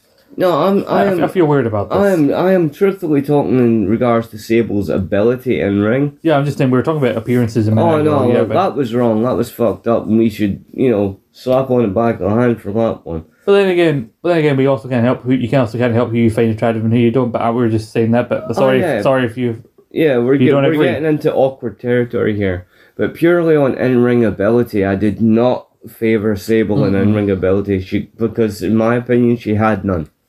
And I believe in regards to Mark Merrill, he done that man wrong. Well, like, there are quite a few women, even in modern day WWE, I feel like the whole stereotype of, like, fixating on certain women because of their looks and their history of doing it, especially when there were certain women in the mid-2000s, is the peak era for emphasising women who have looks over ability and having very little of it. There were a lot of women nowadays. And the ones that had ability were not pushed. But then there are women nowadays who have both ability and looks, but they emphasise the looks more so, and so people automatically assume insert women here can't wrestle, which often in case is not the case. There are quite a few women I think nowadays who are good looking who have been emphasised for it, who can wrestle, but people never give the chance to see if they can wrestle. Do you know? I have no idea even how we got onto that subject. We're talking about hoes, and Victoria being one of the hoes. See that bloody era where that shit is a bad influence because it gets you into a weird conversation topic. But like, that's the thing, like Mandy Rose. And then we end up feeling awkward because they end up feeling like we're being pricks. Well, like, I'm trying not to be. I just don't know how people would perceive. Well, like, because like, that's well, I really hope, I will say to the listeners, I really hope you don't think we're pricks because we're no pricks. Aye. We're just kind of stupid and kind of inebriated. Because like, that's the thing. I've always, not to get too far again, but I've never taken. I say like you can't always take some offence as seriously as others because like you can say whatever you want, but like you can never know if people get your intent or not. So you never can help yourself if people will be offended or not by what you say. But I think what we were saying, we were trying to make a valid point there. I can say what I want. Well, okay. Well, Bray Wyatt should be Universal Champion. I see you can say what you want to an extent. I can't be off talking about it right now. That's what you had. What? I wonder what you had. It was the tire from your hoodie. It was, yes. I always wondered what you had in your hand. I was like, I didn't know if it was attached. Yes, it is. It's attached to me. Cool. But anyway, the hoes are gone now, apparently. Yeah, because he lost his match. Yes. Anyway. I enjoyed that little tangent. I don't care what anyone else does. Yeah, that was trippy. But Steven Richards and Bill Buchanan come out with, like... B squared. I don't get... Like, look in this, like... Steven Richards' tie goes all the way down to his fucking waist. Whereas Bill Buchanan has a big tie, which only goes up halfway to his... Well, that's because Bill's bigger than him. But, like, it goes all the way up here, like... Steven Richards is all the way down there, which is weird. And then Bill Buchanan looks like he had to get his dad to do his tie for him. Bill Buchanan has a teeny tooty tie. But like he's like I'd imagine the scene before they go to doing that their shirts and their tie. Like he's like Bill Buchanan like Steven, I can't get I forgot how to do my tie again. Oh, come here, Barry, I'll do your tie for you again. You need to learn you need to watch, otherwise you'll never learn. B squared. Now for the B square. But then it comes the emergency says like whether you realise it or not. Paul keeps coughing like that. He'll have a voice like fucking Steven Richards it does at this point. Whether you understand it or not, we have always been fighting with your best interests in mind. What happened on Raw was a win against indecency. No longer should this be a place of scantily clad women. And so he introduces the WWF audience to the Good Father. And Good Father comes out, shirt, tie, these little glasses on. He looks like a new fucking substitute teacher. He really does, doesn't he? He does. He looks like he's teaching the kids. Doing it for the kids, man. Proto Kishi. Well, Kishi's already come. No, but it wasn't that early doing it for the kids for Kishi? Yeah, but that was also long before this. Yeah. So there now he did it for the kids. That didn't last very long, did it? No. Because it was kind of shite. Well, yeah, because it was shit. Aye. But yeah, out comes the Good Father, and Jerry Lawler is baffled by the idea of the Good Father.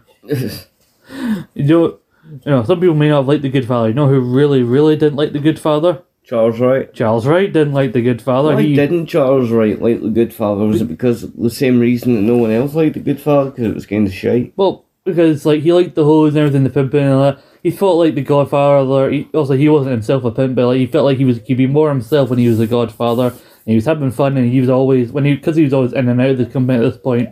He was always a case of, he said on Stone Cold's Broken Skull sessions where he said like, if I wasn't having fun, then I wasn't going to be around because I didn't really need wrestling at that point. Because he had his business and shit. his bar and everything, and he's had a couple of different bars over the years. But like, so whenever he'd leave, whenever it wasn't fun anymore, and like he didn't like this idea of like, oh, the PTC are coming down on me, but like, let's use this as an angle. We'll have you be the Good Father, everything, and like multiple times he wanted to quit while he was a Good Father. And Vince kept finding reasons to lure him back in. Like, I think at one point the Good Father, along with Bull, get the tag belts, and that was basically a desperate attempt. Like, no, don't leave. We'll give you the tag belts. But anyway, Godfather comes out and he basically comments immediately on the big issue with the Godfather gimmick, which was, "Oh, I see. When there's no women, there's also no love from you fans." Because actually there'd be times where he'd come as the Godfather with no hose. People were like, "Boo!" He'd be like, "What? Oh, I see." And then point to the entrance and they're like, "Hey!" Because women are coming out. But anyway, Godfather, oh, there's no love without the hose, he says. Like, you know what? Finally, my eyes have been opened. And I realized that Steven was right. I was pimping. It was not right what I was doing. Can't you people cheer for these scantily clad women being pushed around by a pimp? Can't you see what you're cheering for is wrong?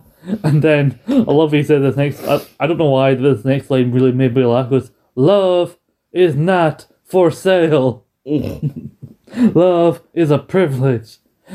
We are now in a new era. A WWF with selective censorship. And now that the Good Father's been made a part of the group, this is the real like kickoff to what we now know as the right to censor. Yeah. So the right to censor leave. Then out comes Trish to Mick Foley's makeshift office, and she leans over trying to flirt with him. Trying to hoot herself. And Mick Foley's talking funny to her and everything, and then it feels like he's getting lured in, but you don't know, like, is he taking the piss or is he actually buying the shit? And then sorry, I didn't mean to do that. No, closing over is not going to stop it. You need to go back in. Turn it down. You go back in. Sorry. Jesus. Shit. Go back into it and turn it off. There. You go back into the advert and turn it off again. It's off now. Jesus fucking Christ. Sorry, I didn't mean to do that. Why did you click on it? I didn't mean to click on it. I was sliding the phone up. I was trying to close the bloody thing. I was just trying to see what the fucking noise was on my phone. Anyway, we're going to cut that out, but alright. Sorry. So, tries flirting with him, and then like, oh, what else? Well, maybe, basically our whole thing is, she wants the mixed tag team match cancelled. Yeah, she's all flirty talking in his ear. But then, because Triple H is left, like, oh, what can we do instead? Should we talk? Yeah, we can talk. What should we talk about? And Foley goes, how about sexual harassment in the workplace? Please. And then he threatens to sue Trish for sexual harassment. He's like, I'm sitting here and you're flirting with me and talking that way. I feel so icky. I feel so violated. I feel so violated, used. So, I will sue your ass unless you wrestle in this tag team match tonight. You know what? They're gonna have the match, and your new tag team partner is gonna be Chris Benoit. Now get out of my office. She's like, she kind of throws a wee strop and she's like, fine and fuck it, do it. Mick Foley's no daffy. Aye. But now we get a European title match. Perry Saturn's first title defense as European champion. I know. Do you know, honestly, until it happened, I had no idea that Perry Saturn had actually held a legit title. Well, considering we did before we watched that, we also did part 3 of our European title retrospective, Paul. we did a 3-part retrospective of the European title. It really shows how much you were fucking paying attention to that retrospective, isn't it? I may have been a little inebriated, I will admit. Always a possibility. I can't be blamed for my habits. Yes, I was saying, first ever title defense for Perry Saturn, and he's going up against Crash Holly as Terry Reynolds joins the commentary position and screams, like, what is the nature of your relationship with Perry Saturn? She's like, I am simply his advisor. And this is a pet peeve of mine of this era, because they did it with when Trish was with Val initially, and like Lita came in with SC and various other examples of like They were just valets. And it's weird because like in terms of the WWF, they can't some people behind the WWF creative can't imagine the idea of like there's a man and a woman. They have a relationship together where they're working for similar goals, but there is no sexual element there. They can't imagine the idea of a man being friendly with a woman where there's no sex involved. You mean they can't imagine the idea of a woman just being a manager? Yes. So every time a woman suddenly takes interest in managing a man or helping a man in his career, like, oh, what's this relationship? Oh, I bet you two are shagging. There's always got to be a shagging element. I was like, admit it. Are you two shagging? What? Well, you've been a bit harsh there because I mean, you look back in the classic era, for example, right? Well, I'm not talking about the classic era. I'm talking about this era specifically. No, but I'm just talking in general here, right? Mm-hmm. But you look at the classic era and you look at a classic wrestling couple, say, like, I've got 2 examples for you, right? You've got Macho Man and Elizabeth, who were seen as like a pure, and they were like, well, wasn't a shagging element to that? That was like a woman loving her man kind of element, right? Well, ironically, that's the most prime example of not a sexual element being added, because at first, for a good few years, they didn't bring up the fact that they were together in real life. But ironically enough, that was a relationship where you knew there was a shagging element because they were married. But it was lovey-dovey. Yeah, no, but I'm saying, like, weirdly, the biggest example of a relationship on screen where there's no shagging element has the biggest shagging element in real life. What about $1 Million Man and Sensational Sherry? Oh yeah, that. But then again, there you go. You've got that. Yeah, but then again, I think DiBiase was married in real life. And you've got. I really don't think Sherry ever married. I can't recall her ever getting married. You've got Dusty Rhodes and Sweet Sapphire. You wouldn't want to imagine a shagging element in that. Well, I don't want to think of Dusty shagging anybody, if I'm honest. Especially with that voice, Jesus. Imagine him talking during it with that voice. America. Is someone playing... I don't want to think about... I only think of Dusty shagging if I can think of the idea of somebody playing cowbell while he's shagging. Just someone at the side of the bed just playing cowbell. Working hard.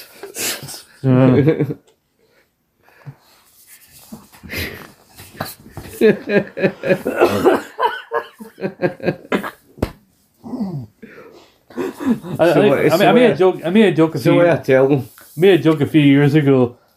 I think it was about Braun. I made jokes since. I think it was about Braun. About Braun Strowman shagging that joke, and like, you think Braun Strowman at the end does his big when he finishes, or at least with somebody doing that similar kind of thing. Why, where are we on this? I don't fucking. I Crash Holly versus Perry Saturn for the European title. Remember the European title meant? We need to get through this shit, come on. Remember when the European title meant something? I don't. But Perry Saturn. When William Regal had it. Not too long away. But anyway, I fucking can't wait for William Regal to get here, honestly. I know, he's cracking. Anyway. He's a man. Such a man. He's a man. Mind when they trolled him with that? Yeah. I watched that on YouTube no long ago. I love his face. Like, see when he's coming out and you hear like, and then it just cuts out. He's a man, and he just goes, "Yeah, pricks." You know what I mean? Perry Saturn immediately. Perry Saturn basically batters Crash Holly for the most part here. Batters it. They're trying their best to make Perry Saturn to look like some kind of fucking beast here. Well, eventually they would. That's why he got the mop. Well, he's throwing Crash around. That turns his electric chair into a powerbomb position. King randomly starts smelling the European title because Terry has the European title with her, and King starts smelling it. It's like, ooh, maybe it will smell of Terry, you fucking weirdo. He's a dirty. He's a dirty fucking weirdo. And do you know? And there's another thing. You remember how I said I thought the Big Show was a big boring shite. Basically, right? I never, ever liked the King. He has moments, weird moments every so often. I never liked the King. I never liked the King and JR. My commentary team was Heenan and Monsoon. Honestly, That was my commentary I'll die team. on that hill that King and JR were never as good in their whole time together as... I mean, they're good in terms of, like, remembering your childhood when you watch them, but, like, I don't think they were ever as good in their whole time together as JR and Paul Heyman were together in their brief time together. We're just on Gorilla Monsoon and Bobby Heenan. Oh, Monsoon and Heenan goes without saying. I mean, yeah. that's legendary. Classic. Oh, Classic. Well, there you go, classic. That's a fair way to put it there. classic. Are you serious? No, I don't know why- Will you be serious? I don't know why. I never was as big as, like, in Ventura and Monsoon. But, like, I've always preferred Monsoon with Heenan than Monsoon with Ventura. if I'm honest. No, Gorilla Monsoon and Bobby Heenan were a classic. But then again, classic I'm not the biggest fan of fucking Ventura because he's a mad conspiracy nut nowadays. You know, I've got the Ventura video. I do, you know you do. I've got 2 copies of it, actually. I've got the... What's this? You're doing your big regal wave right now. Oh, no, I'm not doing... Well, it may... I will class it as a regal wave, but I have pins and needles in my hand because I was leaning on my arms, so... All he needs is that Is classic. that a regal wave? Like, no, the dun, like the dun, music, the thing of the do, like the farty music that he had. Was that when he was the commish? Yes, and when he first comes in, I think he's the goodwill ambassador to the WWF or whatever he is called. Anyway, Yes. Look at my tree. we really don't want to talk about fucking Crash Holly versus Perry Saturn, do we? Basically, Perry beats the piss out of him, pins him, done. But like, Crash gets a few hold spots in, but then Terry comes in, grabs Crash's leg behind the wrist back, and then low blow, small pack. He's like, again, trying to build someone up as a monster, someone who's dominant. And I love Crash. And as much as like I love Grandmaster Sexy earlier on against Taz, but like, Perry Saturn, if you want to build him up as a dominant European champion, he needs help to beat Crash Holly. As popular as Crash is with the fans, he's very low on the totem pole. But like, He is. so if he needs help to beat Crash Holly, what hope has he got with anyone else that's higher up than Crash Holly? What I will say in regards to Crash, compared to British Bulldog's final run with the company, Crash was a main event legend. Yeah. Then we have a thing with Eddie and China running down to chase them away. Like Perry and Terry bravely run away. Anyway, mixed tag team match: Chris Jericho Lies. and Lita versus Benoit and Trish. Benoit. Benoit. Benoit. Basically, Jericho and Benoit do most of the work here. Benoit. It's Benoit. Well, if you're saying it grammatically as it's spelled out, it is Benoit, but it's not. Benoit. Jericho gets dragged across the top rope. 1 point. Fucking Shane's getting involved as he's wont to do. As he's want to do. Jericho's got his ribs taped up, so that becomes the target for Benoit. Yep. Lita at 1 point kind of trying to get a shot in, and Benoit just fucking grabs her and just like, fuck off. Oh, no. He throws her on the other side, and a rough landing as well for... Was this round about the period when Benoit was starting to juice? Oh, he's been juicing for a fucking while at this point. Well, Look at the fucking size of him here. Well, if you know what I mean, though, but like by about the time when he won the title, it was kind of triangular and I think hockey. he's definitely been juicing for some time at this point. Yeah, He's a big boy. yeah, he is a big boy. Then Trish comes in at 1 point, but then Lita dives outside on top of her after she's already hit a Hurricane Run on Benoit. Yeah. Looks very cool for Lita in that. And then Benoit gets pinned up by Jericho off with a lion salt. That's always one of my preferred moves, you know, Yeah. a Hurricane Runner. Yeah. Always loved that move. So I think it was cool to see someone like Benoit take a Hurricane Rana from like Lita at this point in time, especially. But yes, the babyfaces get the win as we go to backstage to Kurt Angle, who basically dares The Rock to put the WF title on the line later on in the match. Yeah, And he's very defensive of his new group, the Conspiracy. yeah. And then starts mocking fucking Texas, like, no, I don't mean, pardon my language, I don't usually talk like this, but like, the Lone Star State, Lone Star, my ass. Yeah. And like, he always seems so affronted whenever he has to swear this guy because like he's a good, wholesome American hero.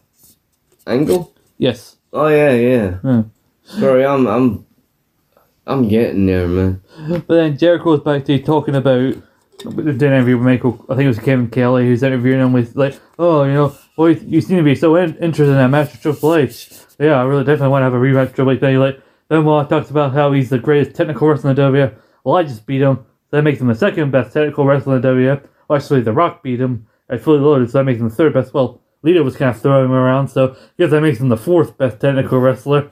And then Benoit like, doesn't take too care unless he attacks. And a very vicious beatdown, it must be said. Where Jericho, I remember this clip because it plays in the video package because he's still going to fight at SummerSlam. Yeah. I remember this from the SummerSlam video package. It was vicious. Benoit takes like the big shutter door and slams it down on the injured ribs of Jericho, and then grabs the chair on like very low protection. He must have tried to hit the side of his head to hit him, like fucking chair right on the face of Jericho while he's trapped under this, and Jericho's like spitting up blood and everything. Yeah. It looked harsh. It looked harsh. Like I say, well, you did say at this point Benoit was juicing. You know, and Benoit was a lot like Blackman. Okay. In what way? Well, you know, I said earlier, like Steve Blackman was really like, he was really stiff, really hard hitting, really serious. Yeah. Well, what was Benoit? Really stiff, really hard hitting, really serious. I thought you were going to say they were similar in the fact that they had both had very little charisma, but on you go. Well, no, I was not going there, man. I knew that's probably where you would think I was going, but no. I knew they were very plain, both of them, but no, they both had very stiff, very serious movesets, you know what I mean? I get what you're saying. Like Benoit had no personality. Even when he tried to have personality, he had no personality, much like Steve Blackman. Mm-hmm. Who, when he tried to have personality, had sort of negative personality. You know? You're like, yes, I'm going to do this thing.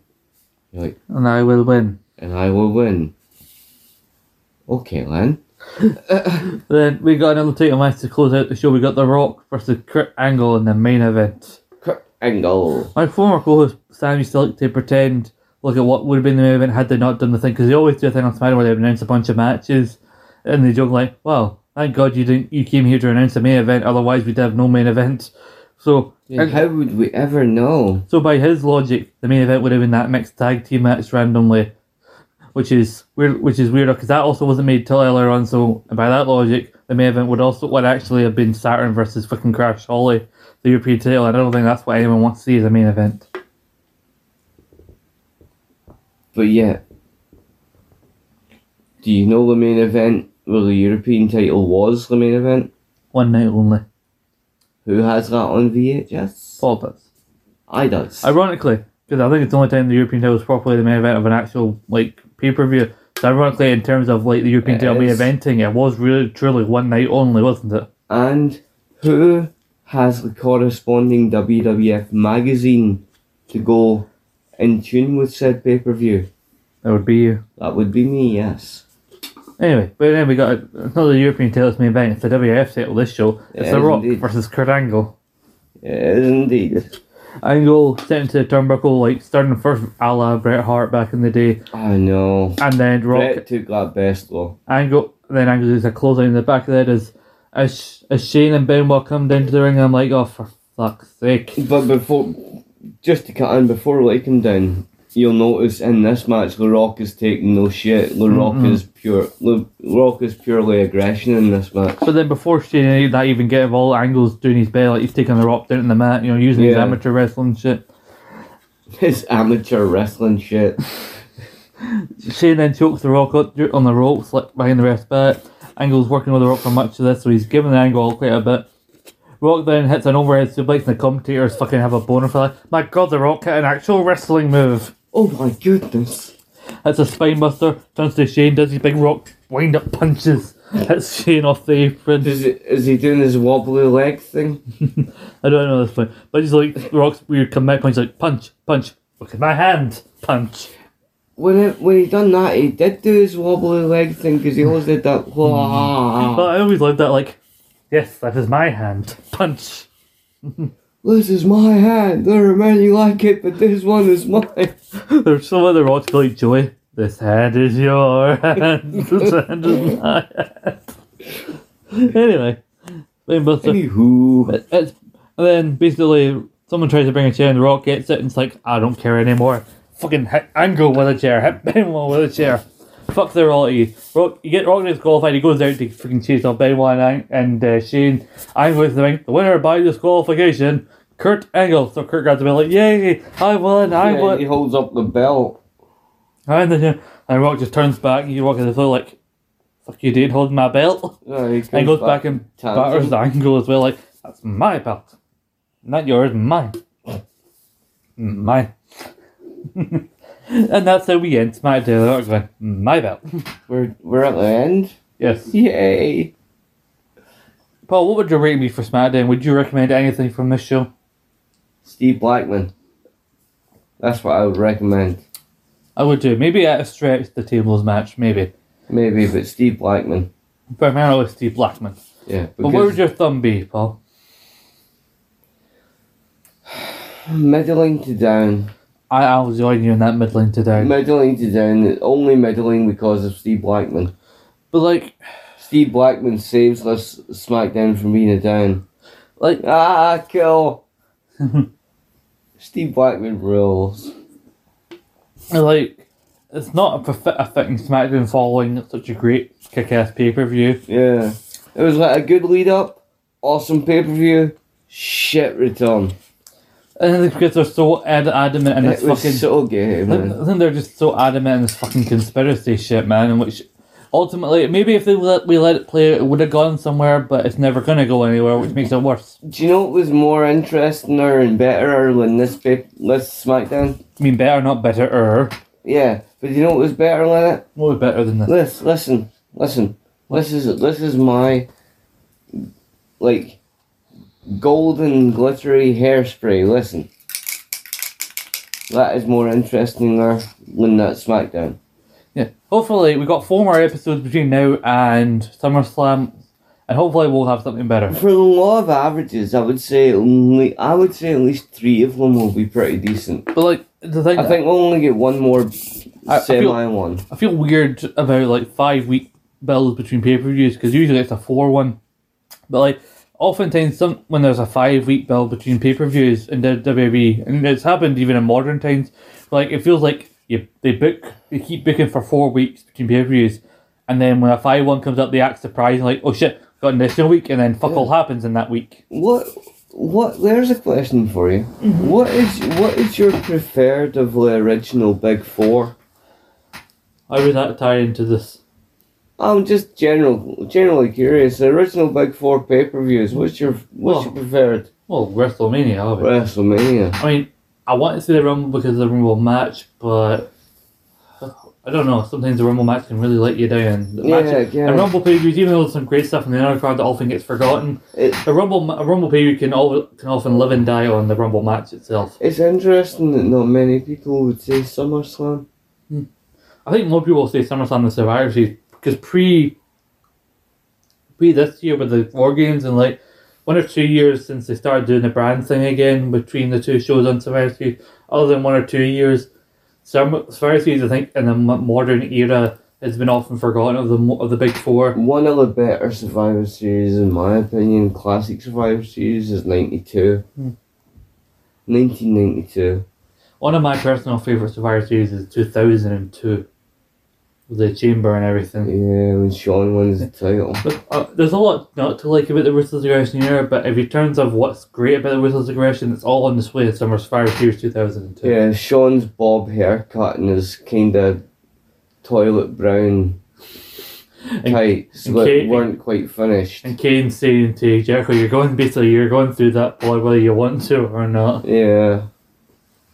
Anyway, we're getting way out of that place. But I think we have got to the end of the SmackDown. We have 4 more episodes between now and SummerSlam. Hopefully throughout December we can fire through these and come back to you in the new year with SummerSlam 2000. with a big match for Steve Blackman on that show. We had the first ever TLC match on that show, an interesting main event, some other stuff. It'll be fun. It'll be a fun And show. cupcakes, because I will buy a cupcake. We'll see if he remembers to buy a cupcake between now and then. I will, but I may have eaten it between now and then. Anyway. Because I'm a greedy shite. But anyway, me and Paul are going to say goodbye after that. Make sure to follow us on Twitter at SB Rambling, our show, Scott and Paul's Round Podcast. Make sure to follow Rogan Pains at Rogan_Pains. Listen to us and smoke weed, it's fun. Yes. It's not a prerequisite to enjoy our show, but it will help. Or smoke weed and drink some cider, that'll be even more funner. We check out past Rogan Pain shows like me and Paul's, other episodes of Rogue Red SmackDown and Rogue Red SmackDown in general. My show, No Rogues Bar, where I interview people. I have Paul lined up as a feature guest. That's coming up very soon. How you like that? It's got Paul's Round Podcast. We have stuff about Frasier. We have an interesting word spread, which if it isn't out yet, I won't say anything yet. On our show, we are just about to commence on season 7 of Frasier. We have that. We have stuff about Impact there. We have some fun things planned to pre-record in bulk across December, which will be fun. I know it's a little past it, but we will have a review of Overdrive. Our own personal review of Overdrive. Well, we have all sorts going on there. There's a lot of stuff happening on Rogan Pains. A lot of good podcasting content for your ears. A lot of stuff I want to comment on, like the possible direction of VBD and Impact. Awesome. You know, Joe Hendry.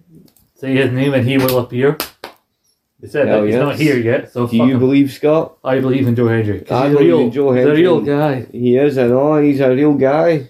Anyway, but Paul, thank you for joining me for another episode of SmackDown. Awesome, Scott. Most obliged, you know what I mean? Thank you for sticking with us for a show that has very little about actual SmackDown in it. But I know, like 43 minutes of piss, you know what I mean? It was pure, at least 43 minutes. And then pure when we start talking about SmackDown, we say we'd rather talk about other pish than SmackDown itself. But hopefully, when there's a good SmackDown, we'll talk about that itself. But until then... Steve Blackman, yes. Bye-bye. Bye.